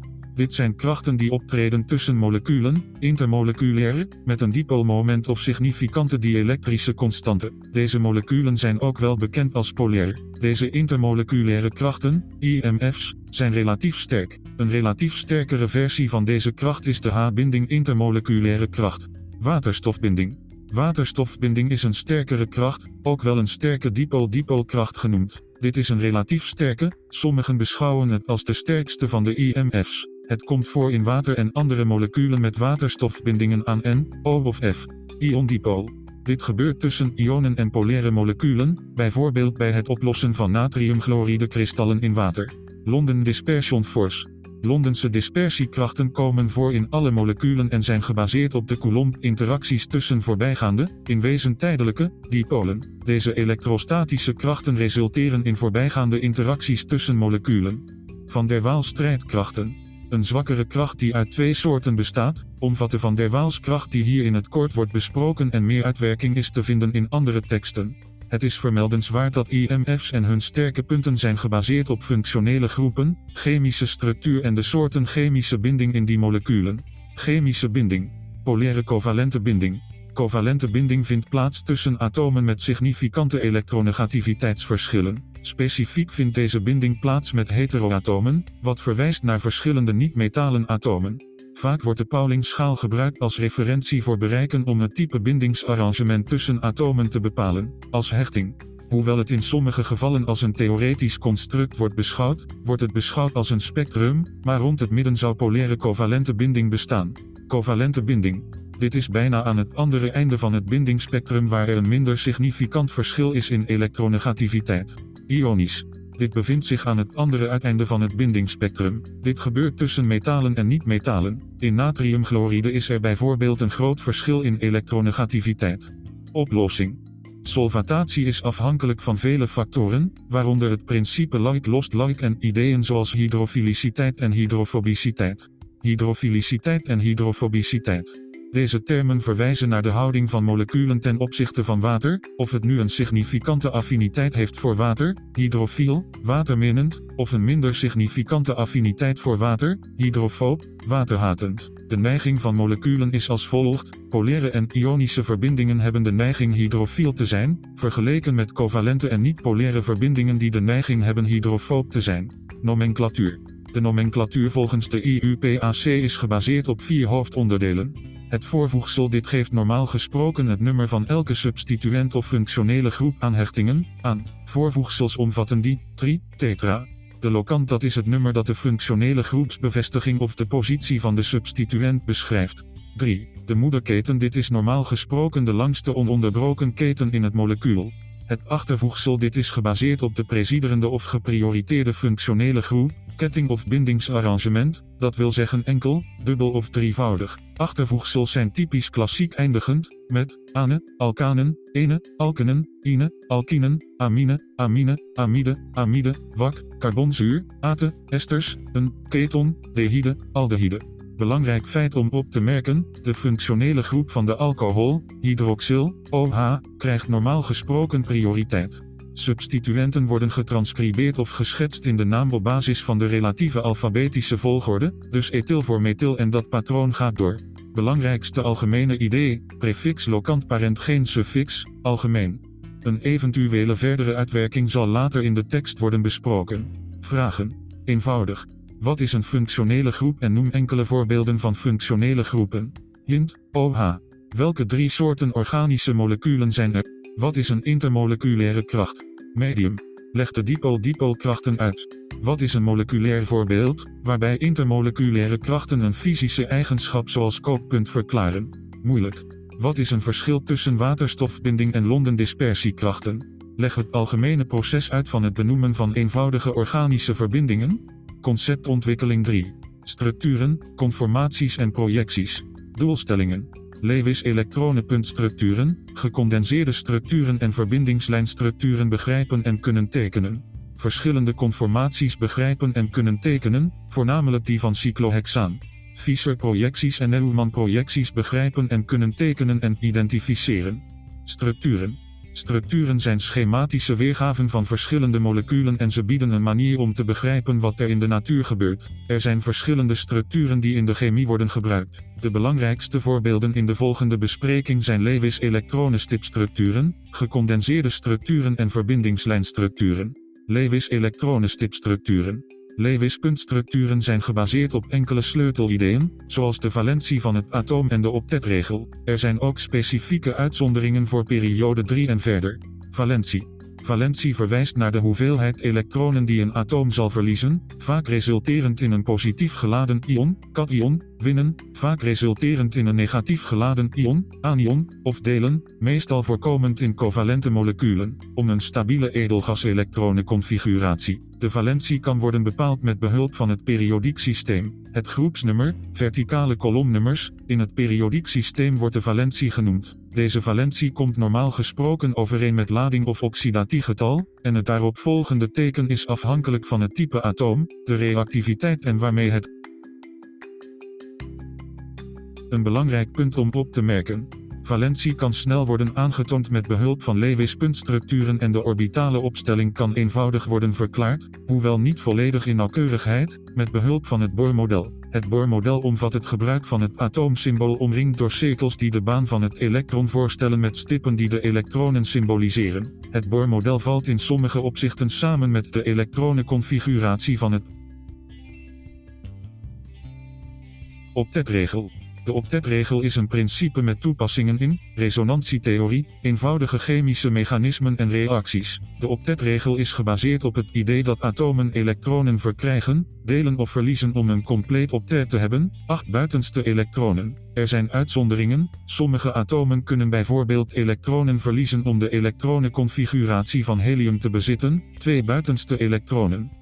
Voor de meeste atomen in periode 1 en periode 2 in het periodiek systeem der elementen gehoorzamen die elementen echter over het algemeen aan de octetregel. Deze regel is nuttig bij het voorspellen van reactiviteit en het eenvoudig uitleggen van de grondgedachte voor bepaalde chemische reacties. Specifieke uitzondering voor periode 3 en verder.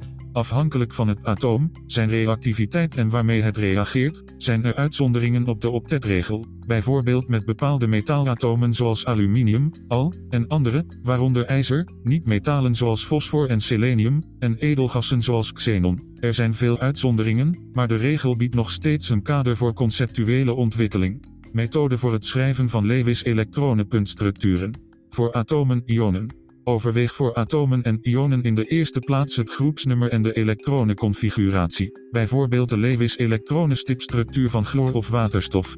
Figuur 3.1a. De bovenstaande figuur toont de Lewis-elektronenstipstructuren van respectievelijk een chlooratoom en een waterstofatoom, van links naar rechts. Voor moleculen. A. Begin met het bepalen van het totale aantal elektronen onder de atomen in het molecuul. Teken vervolgens enkele bindingen tussen elk atoom. Trek voor elke enkele binding 2 elektronen af van het totale elektrongraaf. Voeg waar nodig extra bindingen toe, bijvoorbeeld voor koolstof-zuurstofbindingen in aldehyden en ketonen. De binding is typisch in de vorm van een dubbele binding. Ken en observeer de trends.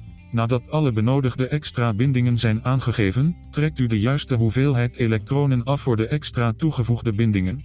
Typisch met de resterende elektronen duiden ze aan als eenzame paren, rond de relevante gecondenseerde structuren.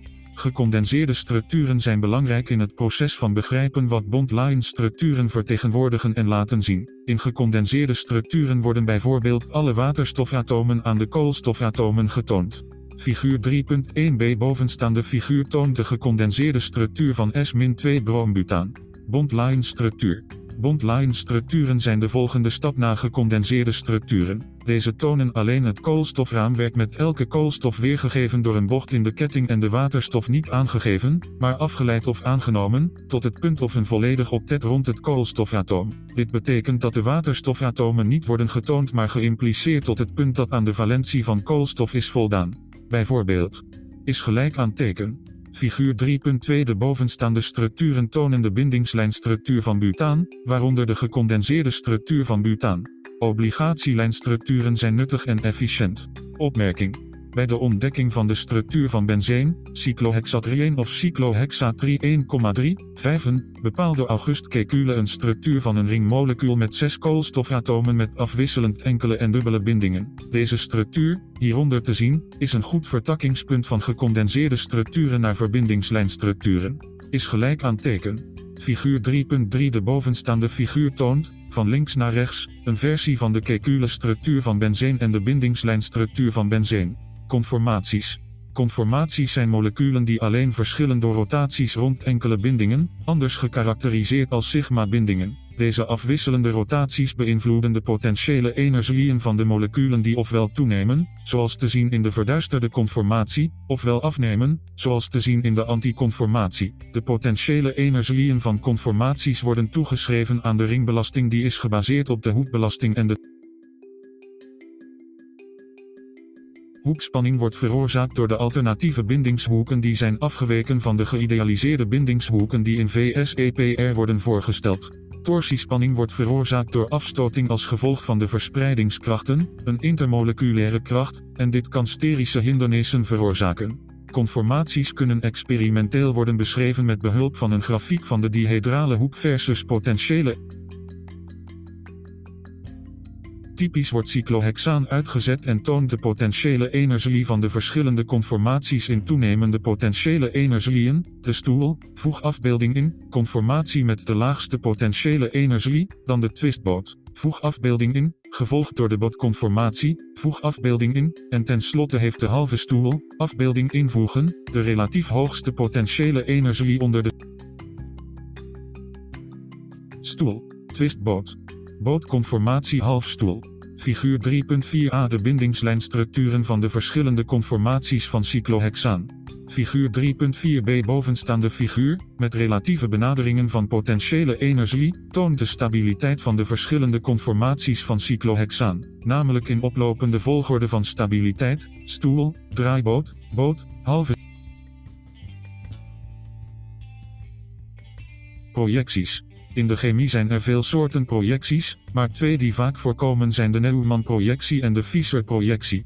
Neumann-projecties zijn structuren vanuit een specifiek perspectief. We kijken naar een specifieke enkele binding tussen atomen en tekenen de andere bijlagen met betrekking tot die twee atomen. Butaan wordt bijvoorbeeld getrokken.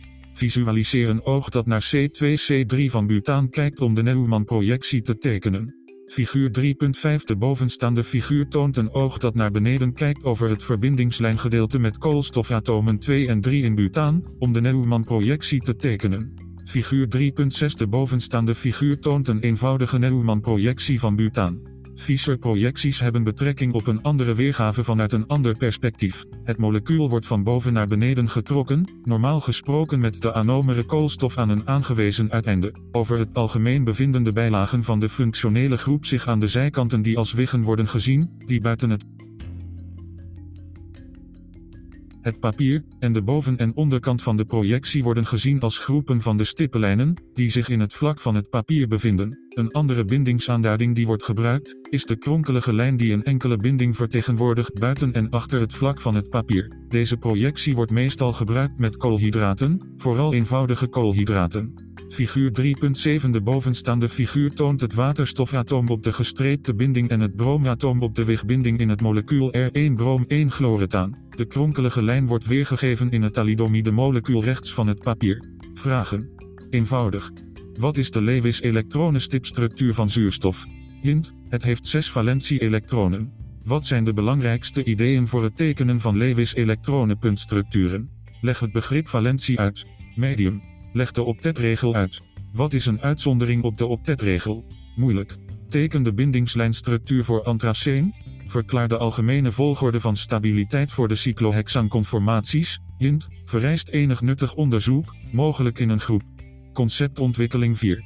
Chiraliteit en isomerisme. Doelstellingen.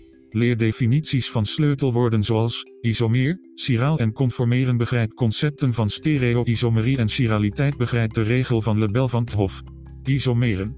Isomeren, zoals eerder gedefinieerd, zijn moleculen met dezelfde molecuulformule maar verschillend in structurele opstelling, ruimte, connectiviteit of geometrie rond een bindingsarrangement. Al die bovengenoemde verschillen definiëren een subklasse van isomeren, of het nu gaat om structurele isomeren, opstelling in de ruimte, stereo-isomeren, of connectiviteit, constitutionele isomeren. Elke subklasse heeft zijn eigen betekenis, maar in deze conceptontwikkeling zal vooral worden ingegaan op stereo-isomeren. Stereo-isomeren. Stereo-isomeren, of ruimtelijke isomeren, zijn moleculen met dezelfde molecuulformule maar verschillende driedimensionale ruimtelijke arrangementen. Een stereo-isomeer heeft een stereogeen centrum, een locatie in het molecuul waar de uitwisseling van twee groepen in de ruimte resulteert in nieuwe stereo-isomeren. Een subgroep van stereogene centra is een chiraal centrum, dat doorgaans verwijst naar een stereogeen centrum met een sp3-hybridisatie of tetraedrische geometrie. Elk chiraal centrum is een stereogeen centrum, maar niet elk stereogeen centrum is een chiraal centrum.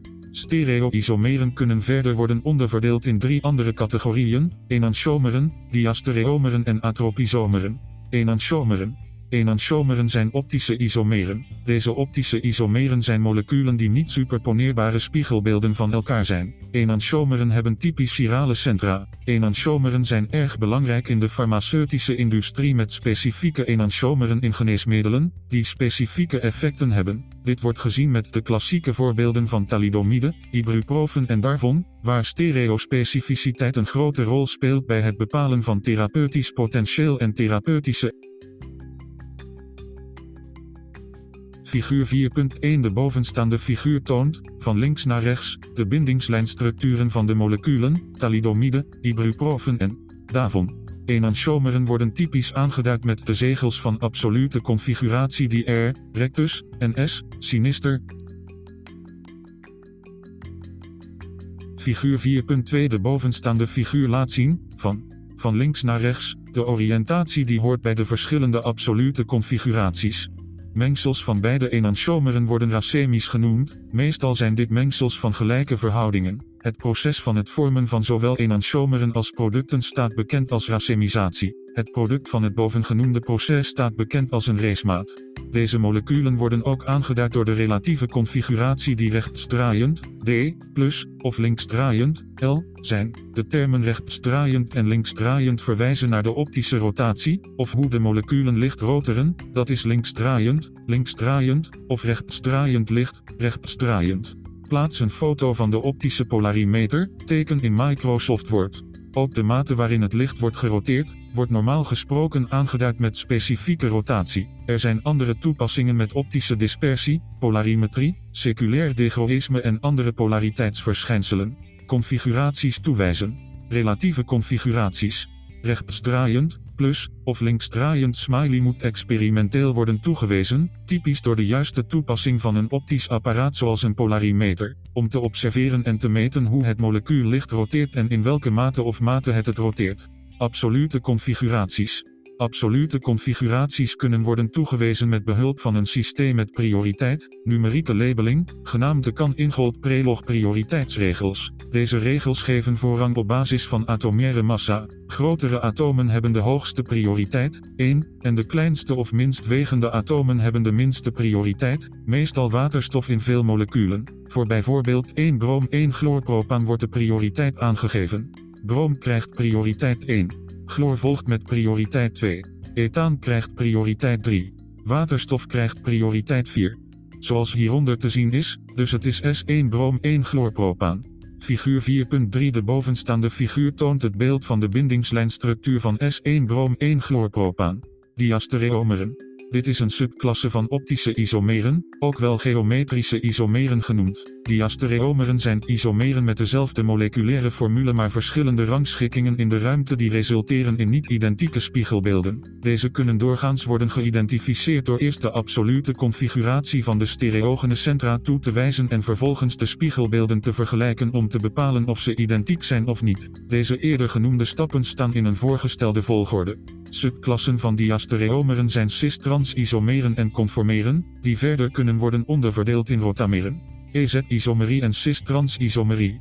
Zoals rechtsdraaiend en linksdraaiend een relatieve toewijzing is voor stereochemie, zo ook cis en trans. Cis- en trans-isomerie maakt de aanduiding mogelijk van de ruimtelijke rangschikkingen op basis van soortgelijke groepen, bijvoorbeeld trans 1,2-dechloreteen of cis 1,2-dechloreteen. Dit relatieve systeem, cis of trans, kan zeer snel onduidelijk worden, dus om een nauwkeuriger systeem te bieden, worden de prioriteitsregels van Kan-Ingold Prelog gebruikt om de substituenten op de dubbele te labelen bond met behulp van de EZ, entigen of opposite, / ZU samen of samen side. Dit bovengenoemde systeem zorgt voor meer duidelijkheid met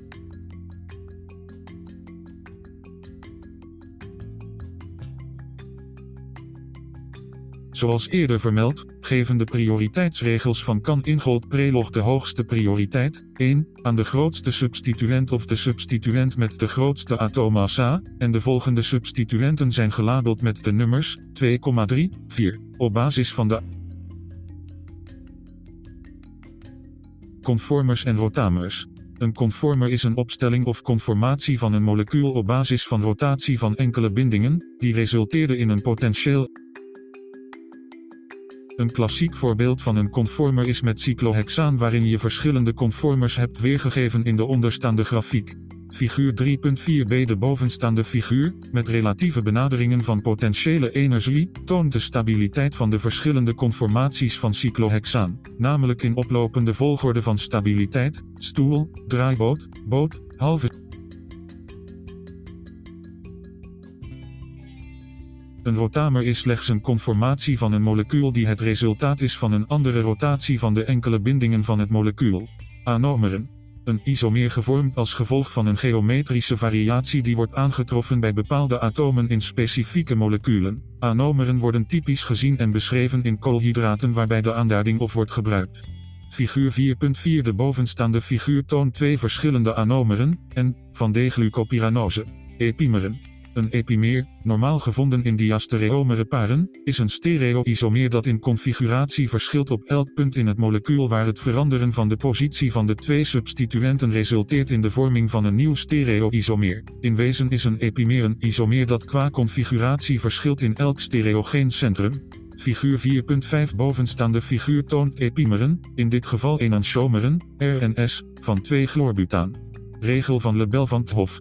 Als er n stereogene centra zijn, met 4 verschillende substituenten eraan vast, zijn er 2 n verschillende stereo-isomeren mogelijk. Vragen. Eenvoudig. Wat is een isomeer? Hint, zelfde molecuulformule maar, wat zijn de verschillende soorten isomeren? Leg het begrip enantiomeren uit. 4. Wat is een racemaat? Medium. Leg uit wat een diastereomeer is. Wat zijn 2 subklassen van diastereomeren? Moeilijk. Leg de prioriteitsregels van Kan-Ingold-Prelog uit voor het aanwijzen van absolute configuratie. Conceptontwikkeling 5. Nucleofiliteit en elektrofiliciteit.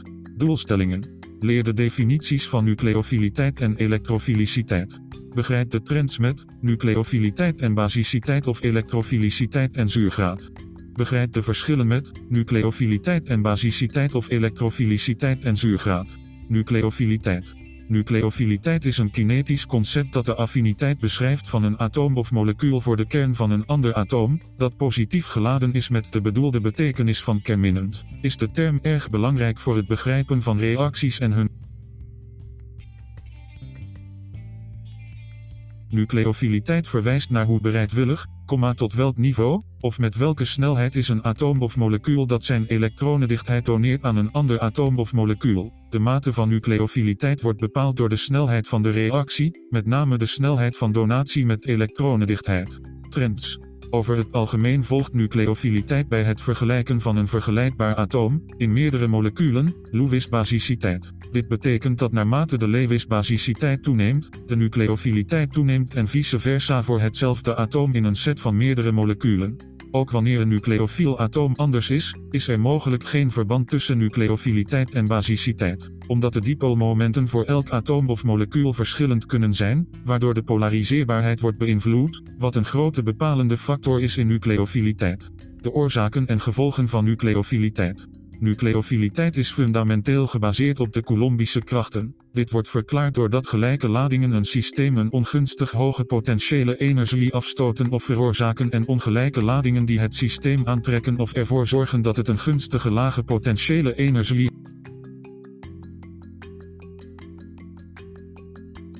Een van de oorzaken is Coulombisch, de andere factoren houden verband met polariseerbaarheid, inclusief lading, Q, en grootte, R, en de omringende reactieomgeving. Enkele van de effecten van nucleofiliteit zijn dat het leidt tot de vorming van producten door de optredende reactie aan te vullen. Het kan leiden tot het vormen of verbreken van banden, zoals later gezien de beruchte nucleophilic attack en nucleophilic substitution. Elektrofiliciteit. Elektrofiliciteit is een kinetisch concept. Het gaat om de reactie waarbij er een elektronenpaar wordt geaccepteerd. Een elektrofiel wordt gedefinieerd als een acceptor van een elektronenpaar of een atoom of moleculair deel dat elektronliefhebbend is, elektrofiel. Deze term geeft inzicht in mechanismen of reacties zoals elektrofiele aromatische substitutie, elektrofiele substitutie en elektrofiele toevoeging. Elektrofiliciteit is per definitie het tegenconcept van nucleofiliteit. Het gaat om de maat, graad of omvang, kinetisch gesproken, van hoeveel een atoom of molecuul bereid is elektronendichtheid van een ander atoom of molecuul te accepteren. Trends. Fitts bewoordingen en ideeën. Sommige algemene trends volgen de trend van elektronegativiteit waarin de elektrofiele rang vergelijkbaar is met de elektrofiele, namelijk F, Cl, I, SO2, Na. En deze volgorde volgt de rangorde van elektronegativiteit. Lewis-zuurgraad loopt parallel met de trend van elektrofiliciteit. Daarin hebben elektrofiele atomen de neiging om elektronenparen te accepteren. In feite wordt een Lewis-zuur een elektrofiel. Conceptuele verbindingen. Dit is een mogelijk conceptueel pad om thermodynamische evenwichtsparameters te verbinden met kinetische parameters. Nucleofiliteit en Lewis-basiciteit. Zoals eerder vermeld, neigt nucleofiliteit voor hetzelfde atoom in een reeks moleculen om de trend van Lewis-basiciteit te volgen. Evenals in sommige gevallen zijn er parallellen voor 3 parameters in die zin dat nucleofiliteit, Lewis-basiciteit en elektropositiviteit dezelfde trend volgen. Ook nucleofiliteit en pKb volgen in sommige gevallen vergelijkbare trends. Evenals met elektrofiliciteit, voor hetzelfde atoom in een reeks moleculen, heeft het de neiging om de trend van Lewis-surgraad te volgen. Bovendien hebben elektrofiliciteit en elektronegativiteit in sommige gevallen trends in dezelfde richting. Tegelijkertijd vertonen elektronegativiteit en pK trends in dezelfde richting. Het verband tussen deze twee velden, pK en pKb, echter, staat specifiek, bij 25 graden Celsius, en zelfs stofspecifiek, omvat het gebruik van de vergelijking pK plus pKb is gelijk aan 14. Vragen. Eenvoudig. Wat zijn enkele sleutelideeën die verband houden met het concept van nucleofiliteit? Hint, kinetisch. Wat zijn enkele belangrijke trends met nucleofiliteit? Medium. Leg het verband uit tussen Lewis-basiciteit en nucleofiliteit. Wat is het verband tussen Lewis-surgraad en elektrofiliciteit? Moeilijk. Leg de betekenis van pKb uit met enkele aspecten van het concept van nucleofiliteit. Conceptontwikkeling 6. Inleiding tot spectroscopie en instrumentatie. Doelstellingen. Begrijp de definitie van spectroscopie. Begrijp het verschil tussen spectroscopie en spectrometrie. Begrijp de verschillende soorten analytische methoden, waaronder IR, NMR, GC en MIS. Inleiding tot spectroscopie. Spectroscopie omvat de studie van de interacties van elektromagnetische straling en materie. Spectroscopie speelt een sleutelrol in de organische chemie. Het draagt bij aan het informeren van veel processen, waaronder retrosynthetische analyses, structuuropheldering en totale synthese. Spectroscopie en spectrometrie. Spectroscopie en spectrometrie zijn verschillend. Spectroscopie verwijst naar de studie van de interactie van elektromagnetische straling en materie, maar spectrometrie verwijst naar de metingen van de interactie van elektromagnetische straling en materie. Ultraviolet zichtbaar lichtspectroscopie, UVV-spectroscopie. Figuur 6.1. Deze figuur hierboven toont het blokschema van een UVV-spectrofotometer. UVV-spectroscopie is een analytische techniek waarbij ultraviolet of zichtbaar licht wordt gebruikt om een monster in een cuvette te analyseren. Deze techniek kan worden gebruikt om structuuropheldering te kwantificeren, te detecteren, te testen, te ondersteunen, te helpen bij het bepalen van de moleculaire geometrie en om de kinetiek van reacties te bestuderen. Een van de belangrijkste ideeën achter het gebruik van de UVV-spectrofotometer is het principe van absorptie. Voor moleculen of atomen is de absorptie van ultraviolet of zichtbaar licht resulteert in de excitatie van elektronen naar discrete hogere energieniveaus. Dit is gebaseerd op veel ideeën, voornamelijk op het idee dat energie in moleculen wordt. Atoomabsorptiespectroscopie, AS. Figuur 6.2. De bovenstaande figuur toont het blokschema van de Atomic Absorption Spectrometer.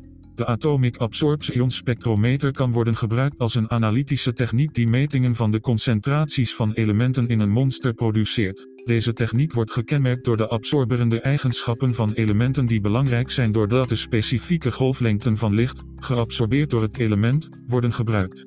Atoomabsorptiespectrometrie heeft meerdere toepassingen, waaronder klinische, geologische, biologische, metallurgische, atmosferische en ook in de farmaceutische industrie. Infraroodspectroscopie, IR-spectroscopie.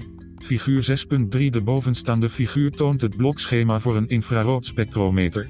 De infraroodspectrometer kan worden gebruikt om de functionele groepen resten in een monster te detecteren. De relatieve locatie, of nabijheid, informatie kan worden verkregen. Een veel voorkomende eenvoudige aanname die wordt gebruikt, is dat atomen zich gedragen als eenvoudige harmonische oscillatoren en dat elke trilling onafhankelijk is.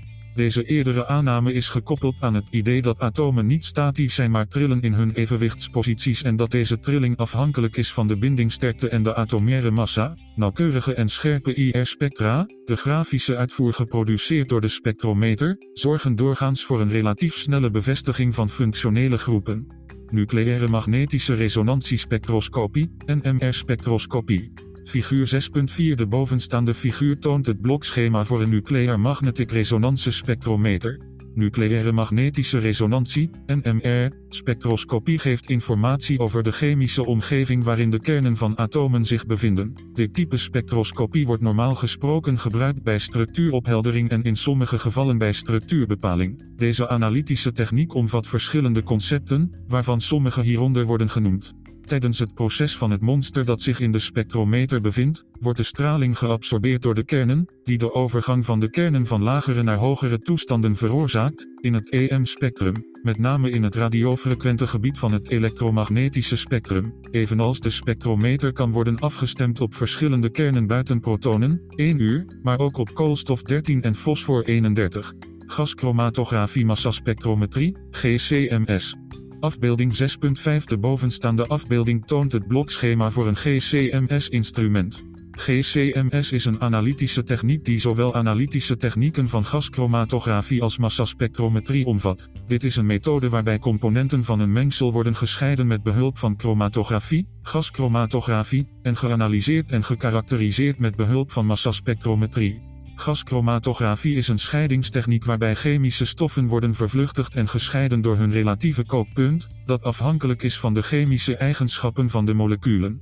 Massaspectrometrie is een analytische techniek waarbij de ionisatie van een chemische soort in verschillende ionen met verschillende atoommassa's en het sorteren van ionen in een uniek spectrum op basis van hun massa tot ladingverhouding betrokken is.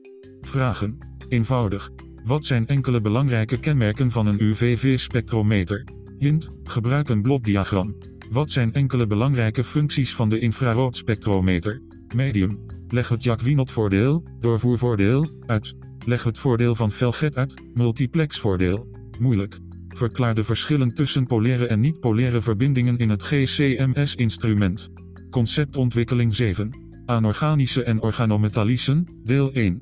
Doelstellingen. Begrijp de belangrijkste anorganische reagentia en reacties. Begrijp de belangrijkste organometaalreagentia en reacties. Diatomische halogenen. Diatomische halogenen hebben een chemische betekenis, zoals te zien is op verschillende gebieden van de organische chemie, of ze nu in aanwezigheid van licht, HV, organisch oplosmiddel of peroxiden zijn, ze kunnen resulteren in de vorming van gehalogeneerde variabele groepen, RX, die kunnen variëren van alkylhalogeniden tot acylchloriden. Diatomische halogenen kunnen, wanneer ze in het organische molecuul worden vervangen, resulteren in nieuwe eigenschappen, zowel chemische als fysische, stereochemie, intermoleculaire krachten, evenals conformaties. Ook de chemische reactieomgeving beïnvloedt de regioselectiviteit in de reactie. Ook kunnen diatomische halogenen worden gebruikt om te testen op de aanwezigheid van olefinen, namelijk bro met een alkeen en het resultaat is een kleurloze oplossing. Diatomische halogenen hebben veelzijdig gebruik in de organische chemie. Carbonylbevattende verbindingen en andere verbindingen. Verschillende anorganische reagentia worden gebruikt als reductiemiddelen of oxidatiemiddelen om carbonylverbindingen in primaire en secundaire gesubstitueerde primaire en secundaire alcoholen om te zetten, en in een andere richting kan het alcoholen omzetten in carbonzuren. Figuur 7.1. De bovenstaande figuur toont organische verbindingen in oplopende oxidatieve volgorde van alcoholen tot esters. Reagentia. Natriumborhydride, NAP4, wordt gebruikt om stapsgewijze reductie van aldehyden en ketonen naar alcoholen uit te voeren. Figuur 7.2. Deze figuur toont een afbeelding van in dit geval het reductiemiddel natriumborhydride. Lithium-aluminiumhydride, Li-Al4, is een zeer gevaarlijk, ontvlambaar en krachtig reductiemiddel dat carbonzuren en andere carbonylbevattende verbindingen reduceert tot alcoholen. Figuur 7.3. Deze figuur toont een afbeelding van in dit geval het reductiemiddel lithium-aluminiumhydride. Pyridiumchlorochromaat, PCC, wordt gebruikt om te oxideren. Zijn functie is om primaire alcoholen te oxideren tot aldehyden en secundaire alcoholen tot ketonen. Pyridiumchlorochromaat wordt gemaakt door chroomtrioxide te laten reageren met zoutzuur, HCl, om chlorchroomzuur te vormen, dat reageert met pyridine om PCC te vormen. Figuur 7.4. Deze figuur toont de structuur van pyridiumchlorochromaat, PCC. Het Jones reagens, Cro4, H2SO4, is een anorganisch reagens dat wordt oxideren. Het functioneert typisch als een chroomzuur en omvat het oxideren van primaire alcoholen tot carbonzuren en secundaire alcoholen tot ketonen. Het Jones reagens is een goed oxiderend. Figuur 7.5. De bovenstaande figuur toont de typische oxiderende reagens in de Jones-oxidation. Kaliumpermanganaat, KMNO4, is een ander anorganisch reagens dat resulteert in de oxidatie van primaire alcoholen tot carbonzuren en secundaire alcoholen tot ketonen. Figuur 7.6. Deze figuur toont de chemische structuur van kaliumpermanganaat, KMNO4. Fosforpentachloride, PCl5, is een molecuul met vele toepassingen, namelijk de onderlinge omzetting van carbonzuren en zuuranhydriden tot acylchloriden. Figuur 7.7. Bovenstaande figuur toont de structuur van het molecuul fosforpentachloride, PCl5. Natriumcyanborhydride, NAC3CN, wordt gebruikt bij reductieve aminering, wat resulteert in de vorming van aminen door de reductie van het cyanidegedeelte van het reagens. Dit is een ander voorbeeld van een nucleofiele aanval. Ondertussen dient natriumborhydride als het beruchte reductiemiddel. Figuur 7.8. Deze figuur toont de structuur van natriumcyanborhydride. Anorganische reagentia zoals zuren, HCl, en bazen, NaO, kunnen ook dienen als oplosmiddelen, of katalysatoren die de energie van een overgangstoestand verlagen, wat resulteert in een alternatieve route voor het plaatsvinden van de reactie, op een gemakkelijkere. Organometalen. Organometallische verbindingen als reductiemiddelen/nucleofielen. Grignard reagentia, RMGX. Grignards reagentia zijn enkele van de eerst aangetroffen organometalen. Deze moleculen zijn samengesteld uit een organische variabele groep, R, een magnesiumatoom, Mg, en een halogenide, X. Deze worden normaal gesproken gebruikt om een organische variabele groep, alkyl, aan een carbonylgroep te bevestigen. Ondertussen reduceer je de zuurstof tot een hydroxyl, waardoor een alcohol ontstaat. Grignard reagentia zijn echter erg nuttig, omdat deze zelfs met water reactief zijn. Alle matiging te voorkomen, in een laboratoriumoven worden gedroogd. Een klassiek geval van nucleofiele aanval. Gilman reagentia.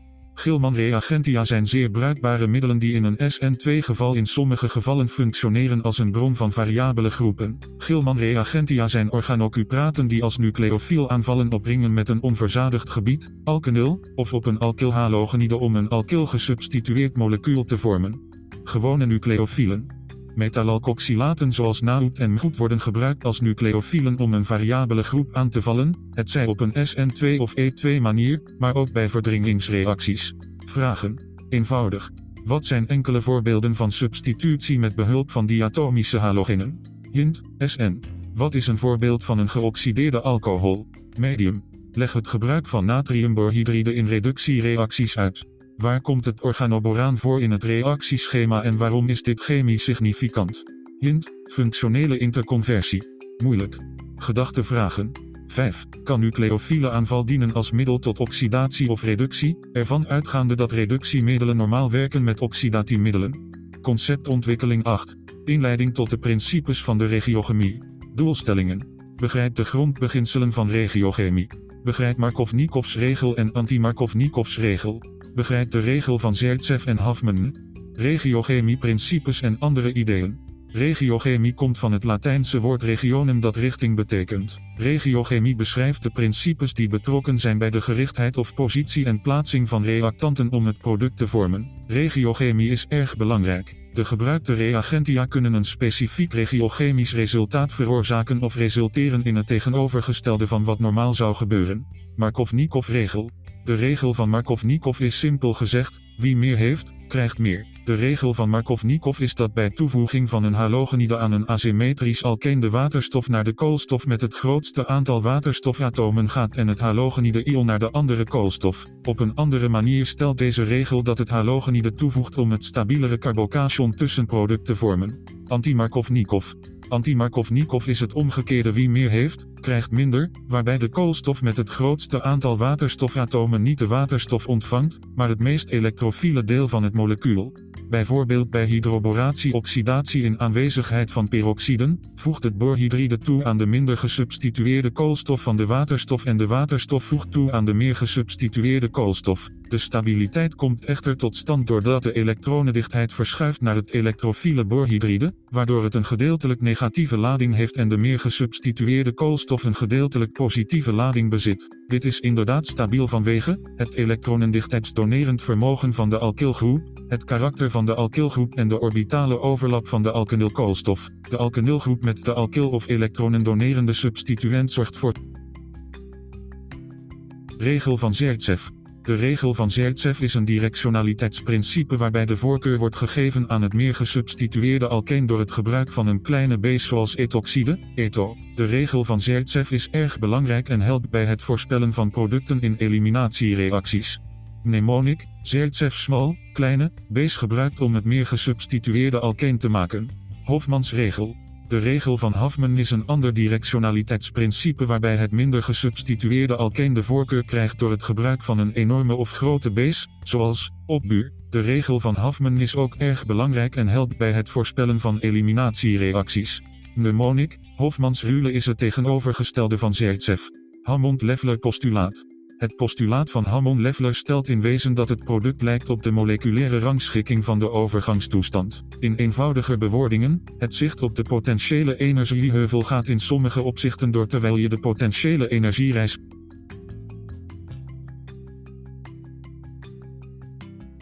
Vragen. Eenvoudig. Wat betekent het woord regiochemie? Hint, richting. Wat is een voorbeeld van een reactie die de regel van Markovnikov volgt? Medium. Leg de regel van Anti-Markovnikov uit. Waarom is de regel van Zaitsev belangrijk bij eliminatiereacties? Hint, kleine basis. Moeilijk. Leg de betekenis van het Hammond-Leffler postulaat kort uit. Gedachtevraag. Waarom zijn deze regels voor regiochemie nuttig bij het bestuderen van mechanismen? Conceptontwikkeling 9. Soorten reacties. Doelstellingen. Begrijp de algemene soorten reacties. Ken en begrijp de voorbeelden van reactietypes. Begrijp de verschillen tussen de reactietypes. Invoering. Er zijn verschillende soorten chemische reacties die kunnen worden gegroepeerd in bredere categorieën op basis van wat er in de reactie gebeurt. Als reactanten bijvoorbeeld worden gehecht aan of toegevoegd aan een alkeen, wordt die reactie geclassificeerd in een groep reacties die bekend staat als additiereacties. Er zijn verschillende categorieën die het meest fundamenteel zullen worden besproken. Hier. Toevoeging. Substitutie, eliminatie, reductie en oxidatie, herschikking. Toevoeging. Toevoeging eenvoudig gezegd is als een traditionele synergetische relatie de twee delen worden één. De twee verschillende moleculen worden bij elkaar opgeteld en het product of chemische som is een nieuw enkel molecuul. Toevoeging kan worden aangestuurd door nucleofielen, nucleofiele additie, of elektrofielen, elektrofiele additie. Dit type reactie vindt normaal gesproken plaats in gebieden met een hoge elektronendichtheid en bindingsvolgorde, wat wordt gezien in verbindingen met meerdere bindingen, dubbele, driedubbele, en binding. Vervanging. Substitutie is per definitie een soort vervanging van chemische groepen. Hierbij wordt een atoom of atoomgroep vervangen door een atoom of atoomgroep. Dit kan worden aangestuurd door nucleofielen, SN1 of SN2, nucleofiele aromatische substitutie, of elektrofielen, elektrofiele aromatische substitutie. Evenals het kan gaan om alkylhalogeniden of aromatische verbindingen. Substitutie nucleofiel unimoleculaire, SN1, en substitutie nucleofiel bimoleculaire, SN2, zijn typisch enkele van de eerste reacties die een student organische chemie tegenkomt. Eliminatie. Eliminatie omvat het verlies van een groep atomen uit een molecuul. Dit kan resulteren in de vorming van een alkeen of alkeenproduct. Eliminatie heeft de neiging te resulteren in een netto toename van de elektronendichtheid voor een bepaald molecuul, wat, indien overwogen, logisch is, aangezien het algehele proces van verlies en winst van elektronendichtheid dat gewoonlijk mechanistisch wordt gepresenteerd, kan voldoen aan de entropische en potentiële energievereisten. Eliminatie unimoleculaire, E1, of eliminatie bimoleculaire, E2, zijn bijvoorbeeld voorbeelden van soorten eliminatiereacties die reductie en oxidatie.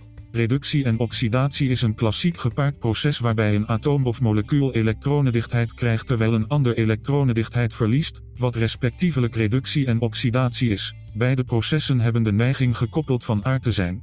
Reductie vindt typisch plaats in organische reacties als hydrogenering met behulp van rani-nikkelalkenen of Li-al met zijn hoge reductiemiddel voor carbonylbevattende verbindingen. Ezelsbruggetjes. Oxidatie, Lari-verlies van elektronen, toevoeging van zuurstof, V-erwijdering van waterstof, verhoging van de oxidatietoestand of het aantal. Reductie, gladverkrijging van elektronen, zuurstofverlies, toevoeging van waterstof, afname in oxidatietoestand of nummer. Herschikking. Herschikking is het verschuiven of veranderen van de chemische layout of make-up van een molecuul. De klassieke omlegging vindt meestal plaats door middel van 1,2 of 1,3 methyl- of hybrideverschuivingen. De thermodynamische basis en grondgedachte voor deze herschikkingen die plaatsvinden, is dat ze leiden tot een stabielere carbocation, als overgangstoestand of reactie-tussenproduct. Vaak resulteert de herschikking in positieve lading op hogere gesubstitueerde koolstofatomen. Dit wordt gepresenteerd als secundaire of tertiaire carbocations. Verdere studies.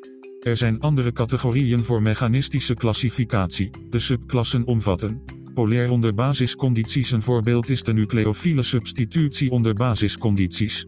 Figuur 9.1. De bovenstaande figuur toont de nucleofiele substitutie met behulp van een ethoxide nucleofiel aan het acylchloride. Polair onder zure omstandigheden. Een voorbeeld is de zuurgekatalyseerde hydratatie. Figuur 9.2. De bovenstaande figuur toont zuurgekatalyseerde hydratatie. Pericyclisch. Een voorbeeld is de 4+2 cycloadditie, Diels-Alder reactie. De 4+2 verwijst naar het aantal elektronen, met name pi-elektronen. Figuur 9.3. Bovenstaande figuur toont de Diels-Alder cycloadditiereactie. Reacties met vrije radicalen. Een voorbeeld is de polymerisatie door vrije radicalen. Figuur 9.4. Bovenstaande figuur toont de vrije radicale reactie van een hydroxylradicaal met etheen. Metaalgemediëerde reacties. Een voorbeeld is de natrium-metaalgemediëerde berkenreductie. Figuur 9.5. Bovenstaande figuur toont de natriumgemediëerde bergreductie. De uitwerking van bovengenoemde reacties is te vinden in leerboeken over fysisch-organische chemie. Figuur 9.6. De bovenstaande figuur toont een grafiek die wordt gebruikt om reacties te differentiëren. Vragen. Eenvoudig. Welke twee soorten reacties zijn er? 2. Welke twee soorten toevoegingen zijn er? Medium. Wat zijn de belangrijkste kenmerken van een vervanging? Wat zijn de belangrijkste kenmerken van eliminatiereacties? Leg uit wat de betekenis is van herschikkingen in termen van stabiliteit. Gedachtevraag. Waarom is het belangrijk om dit soort reacties te kennen die in deze conceptontwikkeling worden genoemd? Conceptontwikkeling 10. Vervangingen en verwijderingen. Eerste bestelling en tweede bestelling. Doelstellingen. Begrijp de belangrijkste kenmerken van substitutie, unimoleculair en bimoleculair.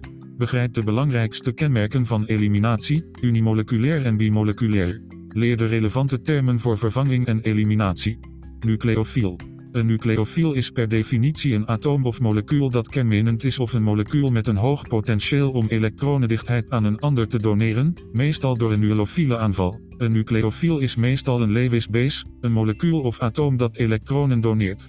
Nucleofielen bestaan op een spectrum waar de uiteinden zwak en sterk zijn. Zwakke nucleofielen zijn zwakke Lewis-basen of een molecuul dat een lage neiging heeft om elektronen af te staan, een kleine negatieve lading heeft of wordt gehinderd. Sterke nucleofielen zijn sterke Lewis-basen die sterk geladen en polariseerbaar zijn en een sterke neiging hebben om elektronen af te staan.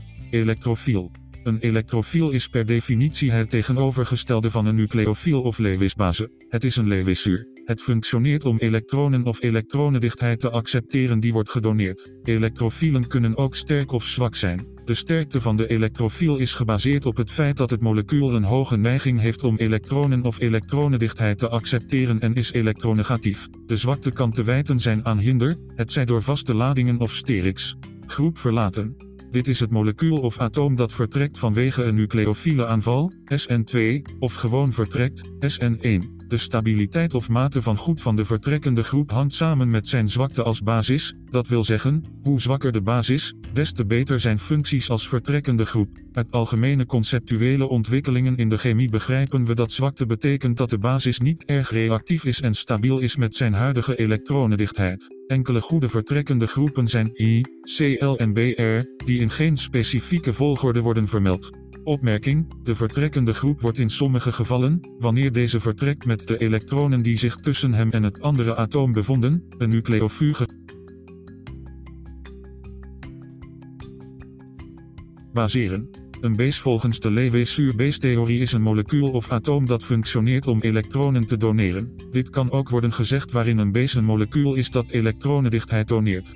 Opmerking: nuttig geheugenstuntje, pas, hoge concentratie sunuur, SN2.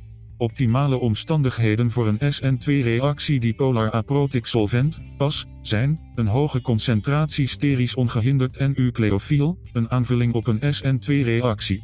Aprotisch oplosmiddel.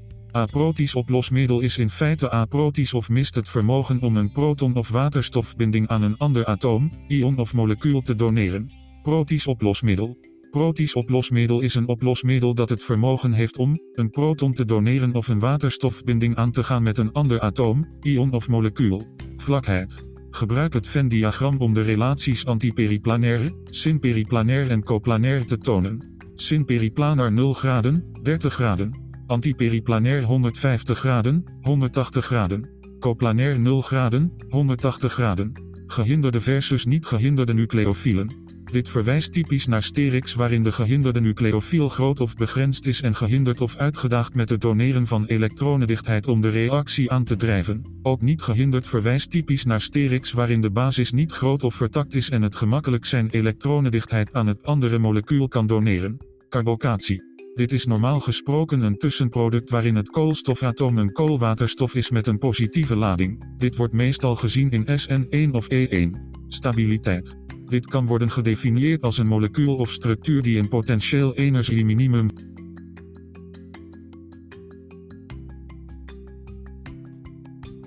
Belangrijkste reacties. Substitutie nucleofiel bimoleculair. Substitutie nucleofiel bimoleculair kan worden omgezet in ethers, Williamson-ethersynthesis, alcohol, een groot aantal reacties, thiolen, thioeters, nitril, gealkyleerde nitrillen, alkin, ester, quaternaire ammoniumhalogeniden of alkylazide met behulp van de relevante en gewenste functionele groep als de nucleofiel. Substitutie nucleofiel unimoleculair. Dit gebeurt meestal met tertiaire koolwaterstoffen of resulteert uiteindelijk in tussenproducten die tertiair zijn. Deze reacties treden meestal op als solvolyse of om alcoholen en andere gesubstitueerde verbindingen te maken. Eliminatie unimoleculair. Meestal resulteert dit in alkenen en alkinen door de eliminatie van een alkylhalogenide of een geprotoneerde hydroxylgroep. Dit gebruikt meestal een zwakke base en verwijdert de alfa-waterstof en treedt op bij hoge temperaturen. Eliminatie bimoleculair. Dit resulteert meestal in alkenen en alkinen door het gebruik van een sterke gehinderde base en vindt plaats bij hoge temperatuur. Belangrijkste mechanismen. Klassieke E1-reactie. Accent. Figuur 10.1. De bovenstaande figuur toont een klassieke unimoleculaire eliminatiereactie en het belangrijkste alkeenproduct. Klassieke SN1-reactie. Figuur 10.2. De bovenstaande figuur toont een klassieke unimoleculaire nucleofiele substitutiereactie. Klassieke E2-reactie. Figuur 10.3. Bovenstaande figuur toont een klassieke bimoleculaire eliminatiereactie. Klassieke SN2-reactie. Figuur 10.4. De bovenstaande figuur toont een klassieke bimoleculaire nucleofiele substitutiereactie. Belangrijkste reagentia. Dimethylsulfoxide, DMSO, PAS. Dimethylsulfoxide, DMSO, is een polair aprotisch oplosmiddel, PAS, dat vaak wordt gebruikt bij substitutie nucleofiele bimoleculaire reacties. Figuur 10.5. Bovenstaande figuur toont de structuur van dimethylsulfoxide. THF-PAS. Tetrahydrofuran, THF, is een polair aprotisch oplosmiddel, PAS, dat gewoonlijk wordt gebruikt bij de vorming van alcoholen. THF wordt bijvoorbeeld gebruikt bij de hydroboratie-oxidatiereactie. Figuur 10.5. Bovenstaande figuur toont de structuur van tetrahydrofuran. Ethanol, ETO, PPS. Ethanol is een klassiek voorbeeld van een polar protic solvent, PPS, dat zowel een proton als een waterstofbinding kan doneren tijdens het solvatatieproces. Figuur 10.5. Bovenstaande figuur geeft de structuur van ethanol weer. MEO, PPS. Methanol is een ander klassiek voorbeeld van een polair protisch oplosmiddel, PPS, dat zowel een proton als een waterstofbinding kan doneren tijdens het solvatatieproces.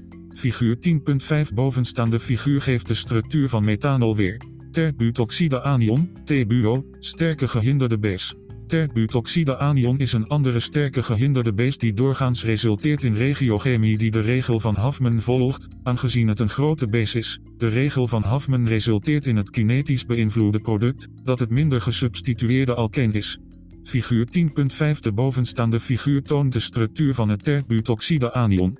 Etoxide anion, ETO, sterke ongehinderde base. Etoxide anion is een voorbeeld van een sterke ongehinderde base die doorgaans resulteert in regiochemie die de regel van Zaitsev volgt, aangezien het een kleine base is. De regel van Zaitsev resulteert in het thermodynamisch beïnvloede product, dat het meer gesubstitueerde alkeen is.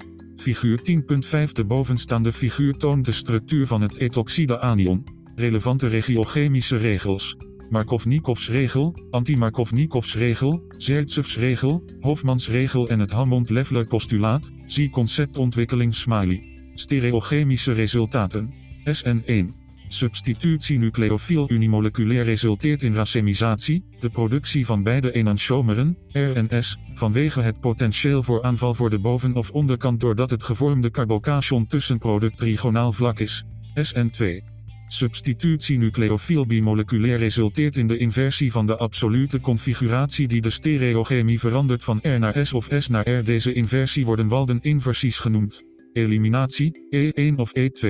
Eliminatie unimoleculaire of bimoleculaire resulterende stereochemie is afhankelijk van de substitutie en substituenten van de reagentia, daar is het in het kort reactant afhankelijk. Vragen. Eenvoudig. Wat is een nucleofiel? 2. Wat is een nucleofuge? Medium. Wat zijn de belangrijkste kenmerken van een unimoleculaire nucleofiele substitutie? Wat zijn de belangrijkste kenmerken van een bimoleculaire eliminatie? Verklaar de uitspraak SN1 reacties produceren typisch racematen. Gedachtevraag. Waarom is het Hammond-Leffler postulaat relevant bij unimoleculaire nucleofiele substitutie? Sectie 2. De steiger deel 1. Synthese is een sleutelproces in de organische chemie. Synthese biedt de chemicus de mogelijkheid om esthetiek, architectuur en kunst te combineren met chemische intuïtie en logica om relevante en bruikbare moleculen voor menselijk gebruik te creëren. Hoewel het in veel gevallen een poging is om na te bootsen of te modelleren wat van nature door planten of andere organismen wordt gemaakt, in sommige gevallen zoals gezien bij catenanes en buikibals en andere moleculen, is het om een andere reden nieuw. Synthese is erg nuttig en enkele pioniers op dit gebied zijn, E.J. Corey, R.B. Woodward en Albert E. Schemoser. Synthese heeft een onderdeel dat bekend staat als retrosynthese, waarin de synthese van het molecuul achterwaarts wordt benaderd. Van product tot synthetische componenten wordt het proces in kaart gebracht en de bijbehorende reacties genoteerd en bepaald. Dit is absoluut een groeiend veld gezien de rekenmogelijkheden en de farmaceutische betekenis en weldoeners. Conceptontwikkeling 11. Synthese van alkenen, alkinen en alcoholen. Doelstellingen. Enkele synthetische technieken begrijpen om alkenen te maken. Enkele synthetische technieken begrijpen om alkinen te maken. Enkele synthetische technieken begrijpen om alcoholen te maken.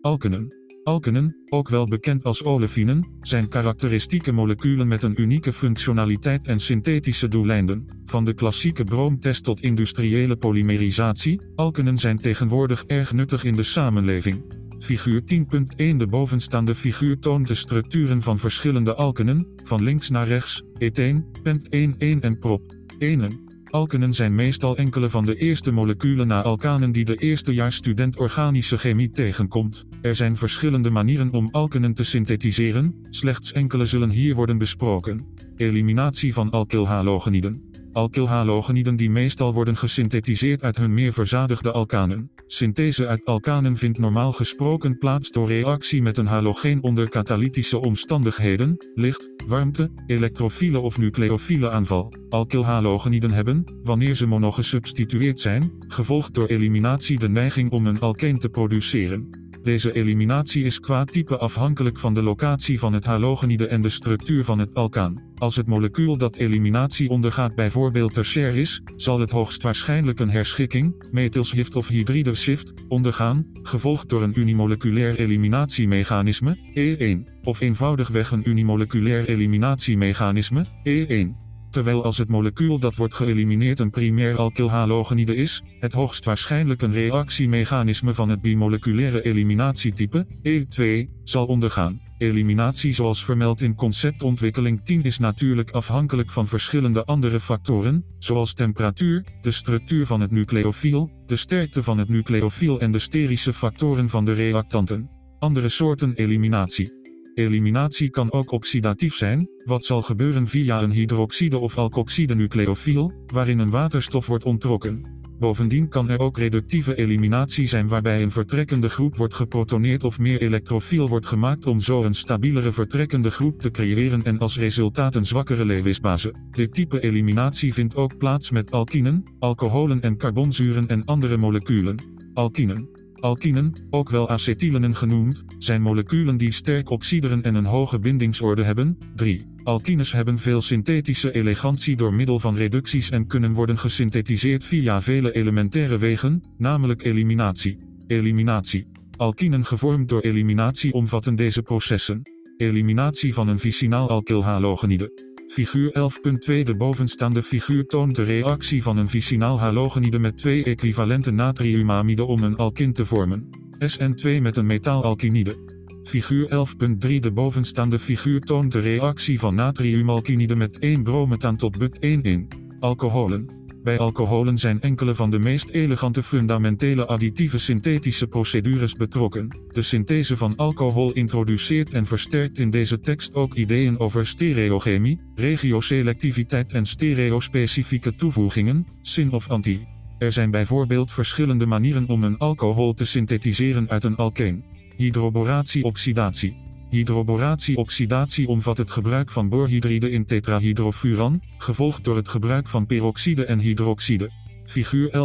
De bovenstaande figuur toont de reactie van hydroboratie-oxidatie van pentenen om 1 pentanol te vormen. Alkylboranen hebben veel onderling omzettingspotentieel voor functionele groepen, zoals te zien is in de reactie waarin een alkylboraan wordt omgezet met behulp van syn-additie en anti-Markovnikov. Reactierichtingen in een alcohol door het gebruik van peroxide en hydroxide. Oxymercuratie-demercuratie. Oxymercuratie-demercuratie omvat het gebruik van kwik-2-acetaat, HOR, THF. Dit wordt gevolgd door een reducerend natriumborhydride en hydroxide.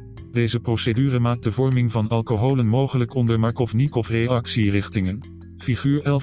De bovenstaande figuur toont de reactie van oxymercuratie-demercuratie met pentenen om 1 pentanol te vormen. Er zijn andere elegante synthetische technieken die hier kunnen worden beschreven, zoals sugekatalyseerde hydratatie. Figuur 9.2. De bovenstaande figuur toont sugekatalyseerde hydratatie. Evenals de synthese van diolen met behulp van osmiumtetraoxide gevolgd door waterig natriumwaterstofsulfaat. Deze reacties resulteren typisch in mesoachirale verbindingen die een intern symmetrievlak bezitten. Ook deze reactie vindt normaal gesproken plaats met syn-additie van de zuurstofatomen aan het alkeen. Figuur 11.5. De bovenstaande figuur toont de vorming van een diol met behulp van osmiumtetraoxide in pyridine, gevolgd door de reactie met natriumwaterstofsulfaat in water. Over het algemeen zijn dit zeer belangrijke en fundamentele synthetische technieken met bredere toepassingen in andere gebieden van de chemie. Vragen. Eenvoudig. Wat betekent het woord synthese in de context van de organische chemie? 2. Wat is een alkylhalogenide? Medium. Wat zijn de belangrijkste kenmerken van de eliminatie van een alkylhalogenide? Wat zijn de belangrijkste kenmerken van de hydroboratie-oxidatiereacties? Moeilijk. Voltooi de zin osmiumtetraoxide is nuttig voor het maken van. Gedachtevraag. Waarom zijn organoboranen zo nuttig bij organische synthese? Hint, interconversie. Referenties. Solomons, G.T. en Frille, C.B., 2011 Organische Chemie 10e editie, John Wiley & Sons, Inc., Hoboken. Grossman, Robert, 2019. De kunst van het schrijven redelijke organische reactiemechanismen.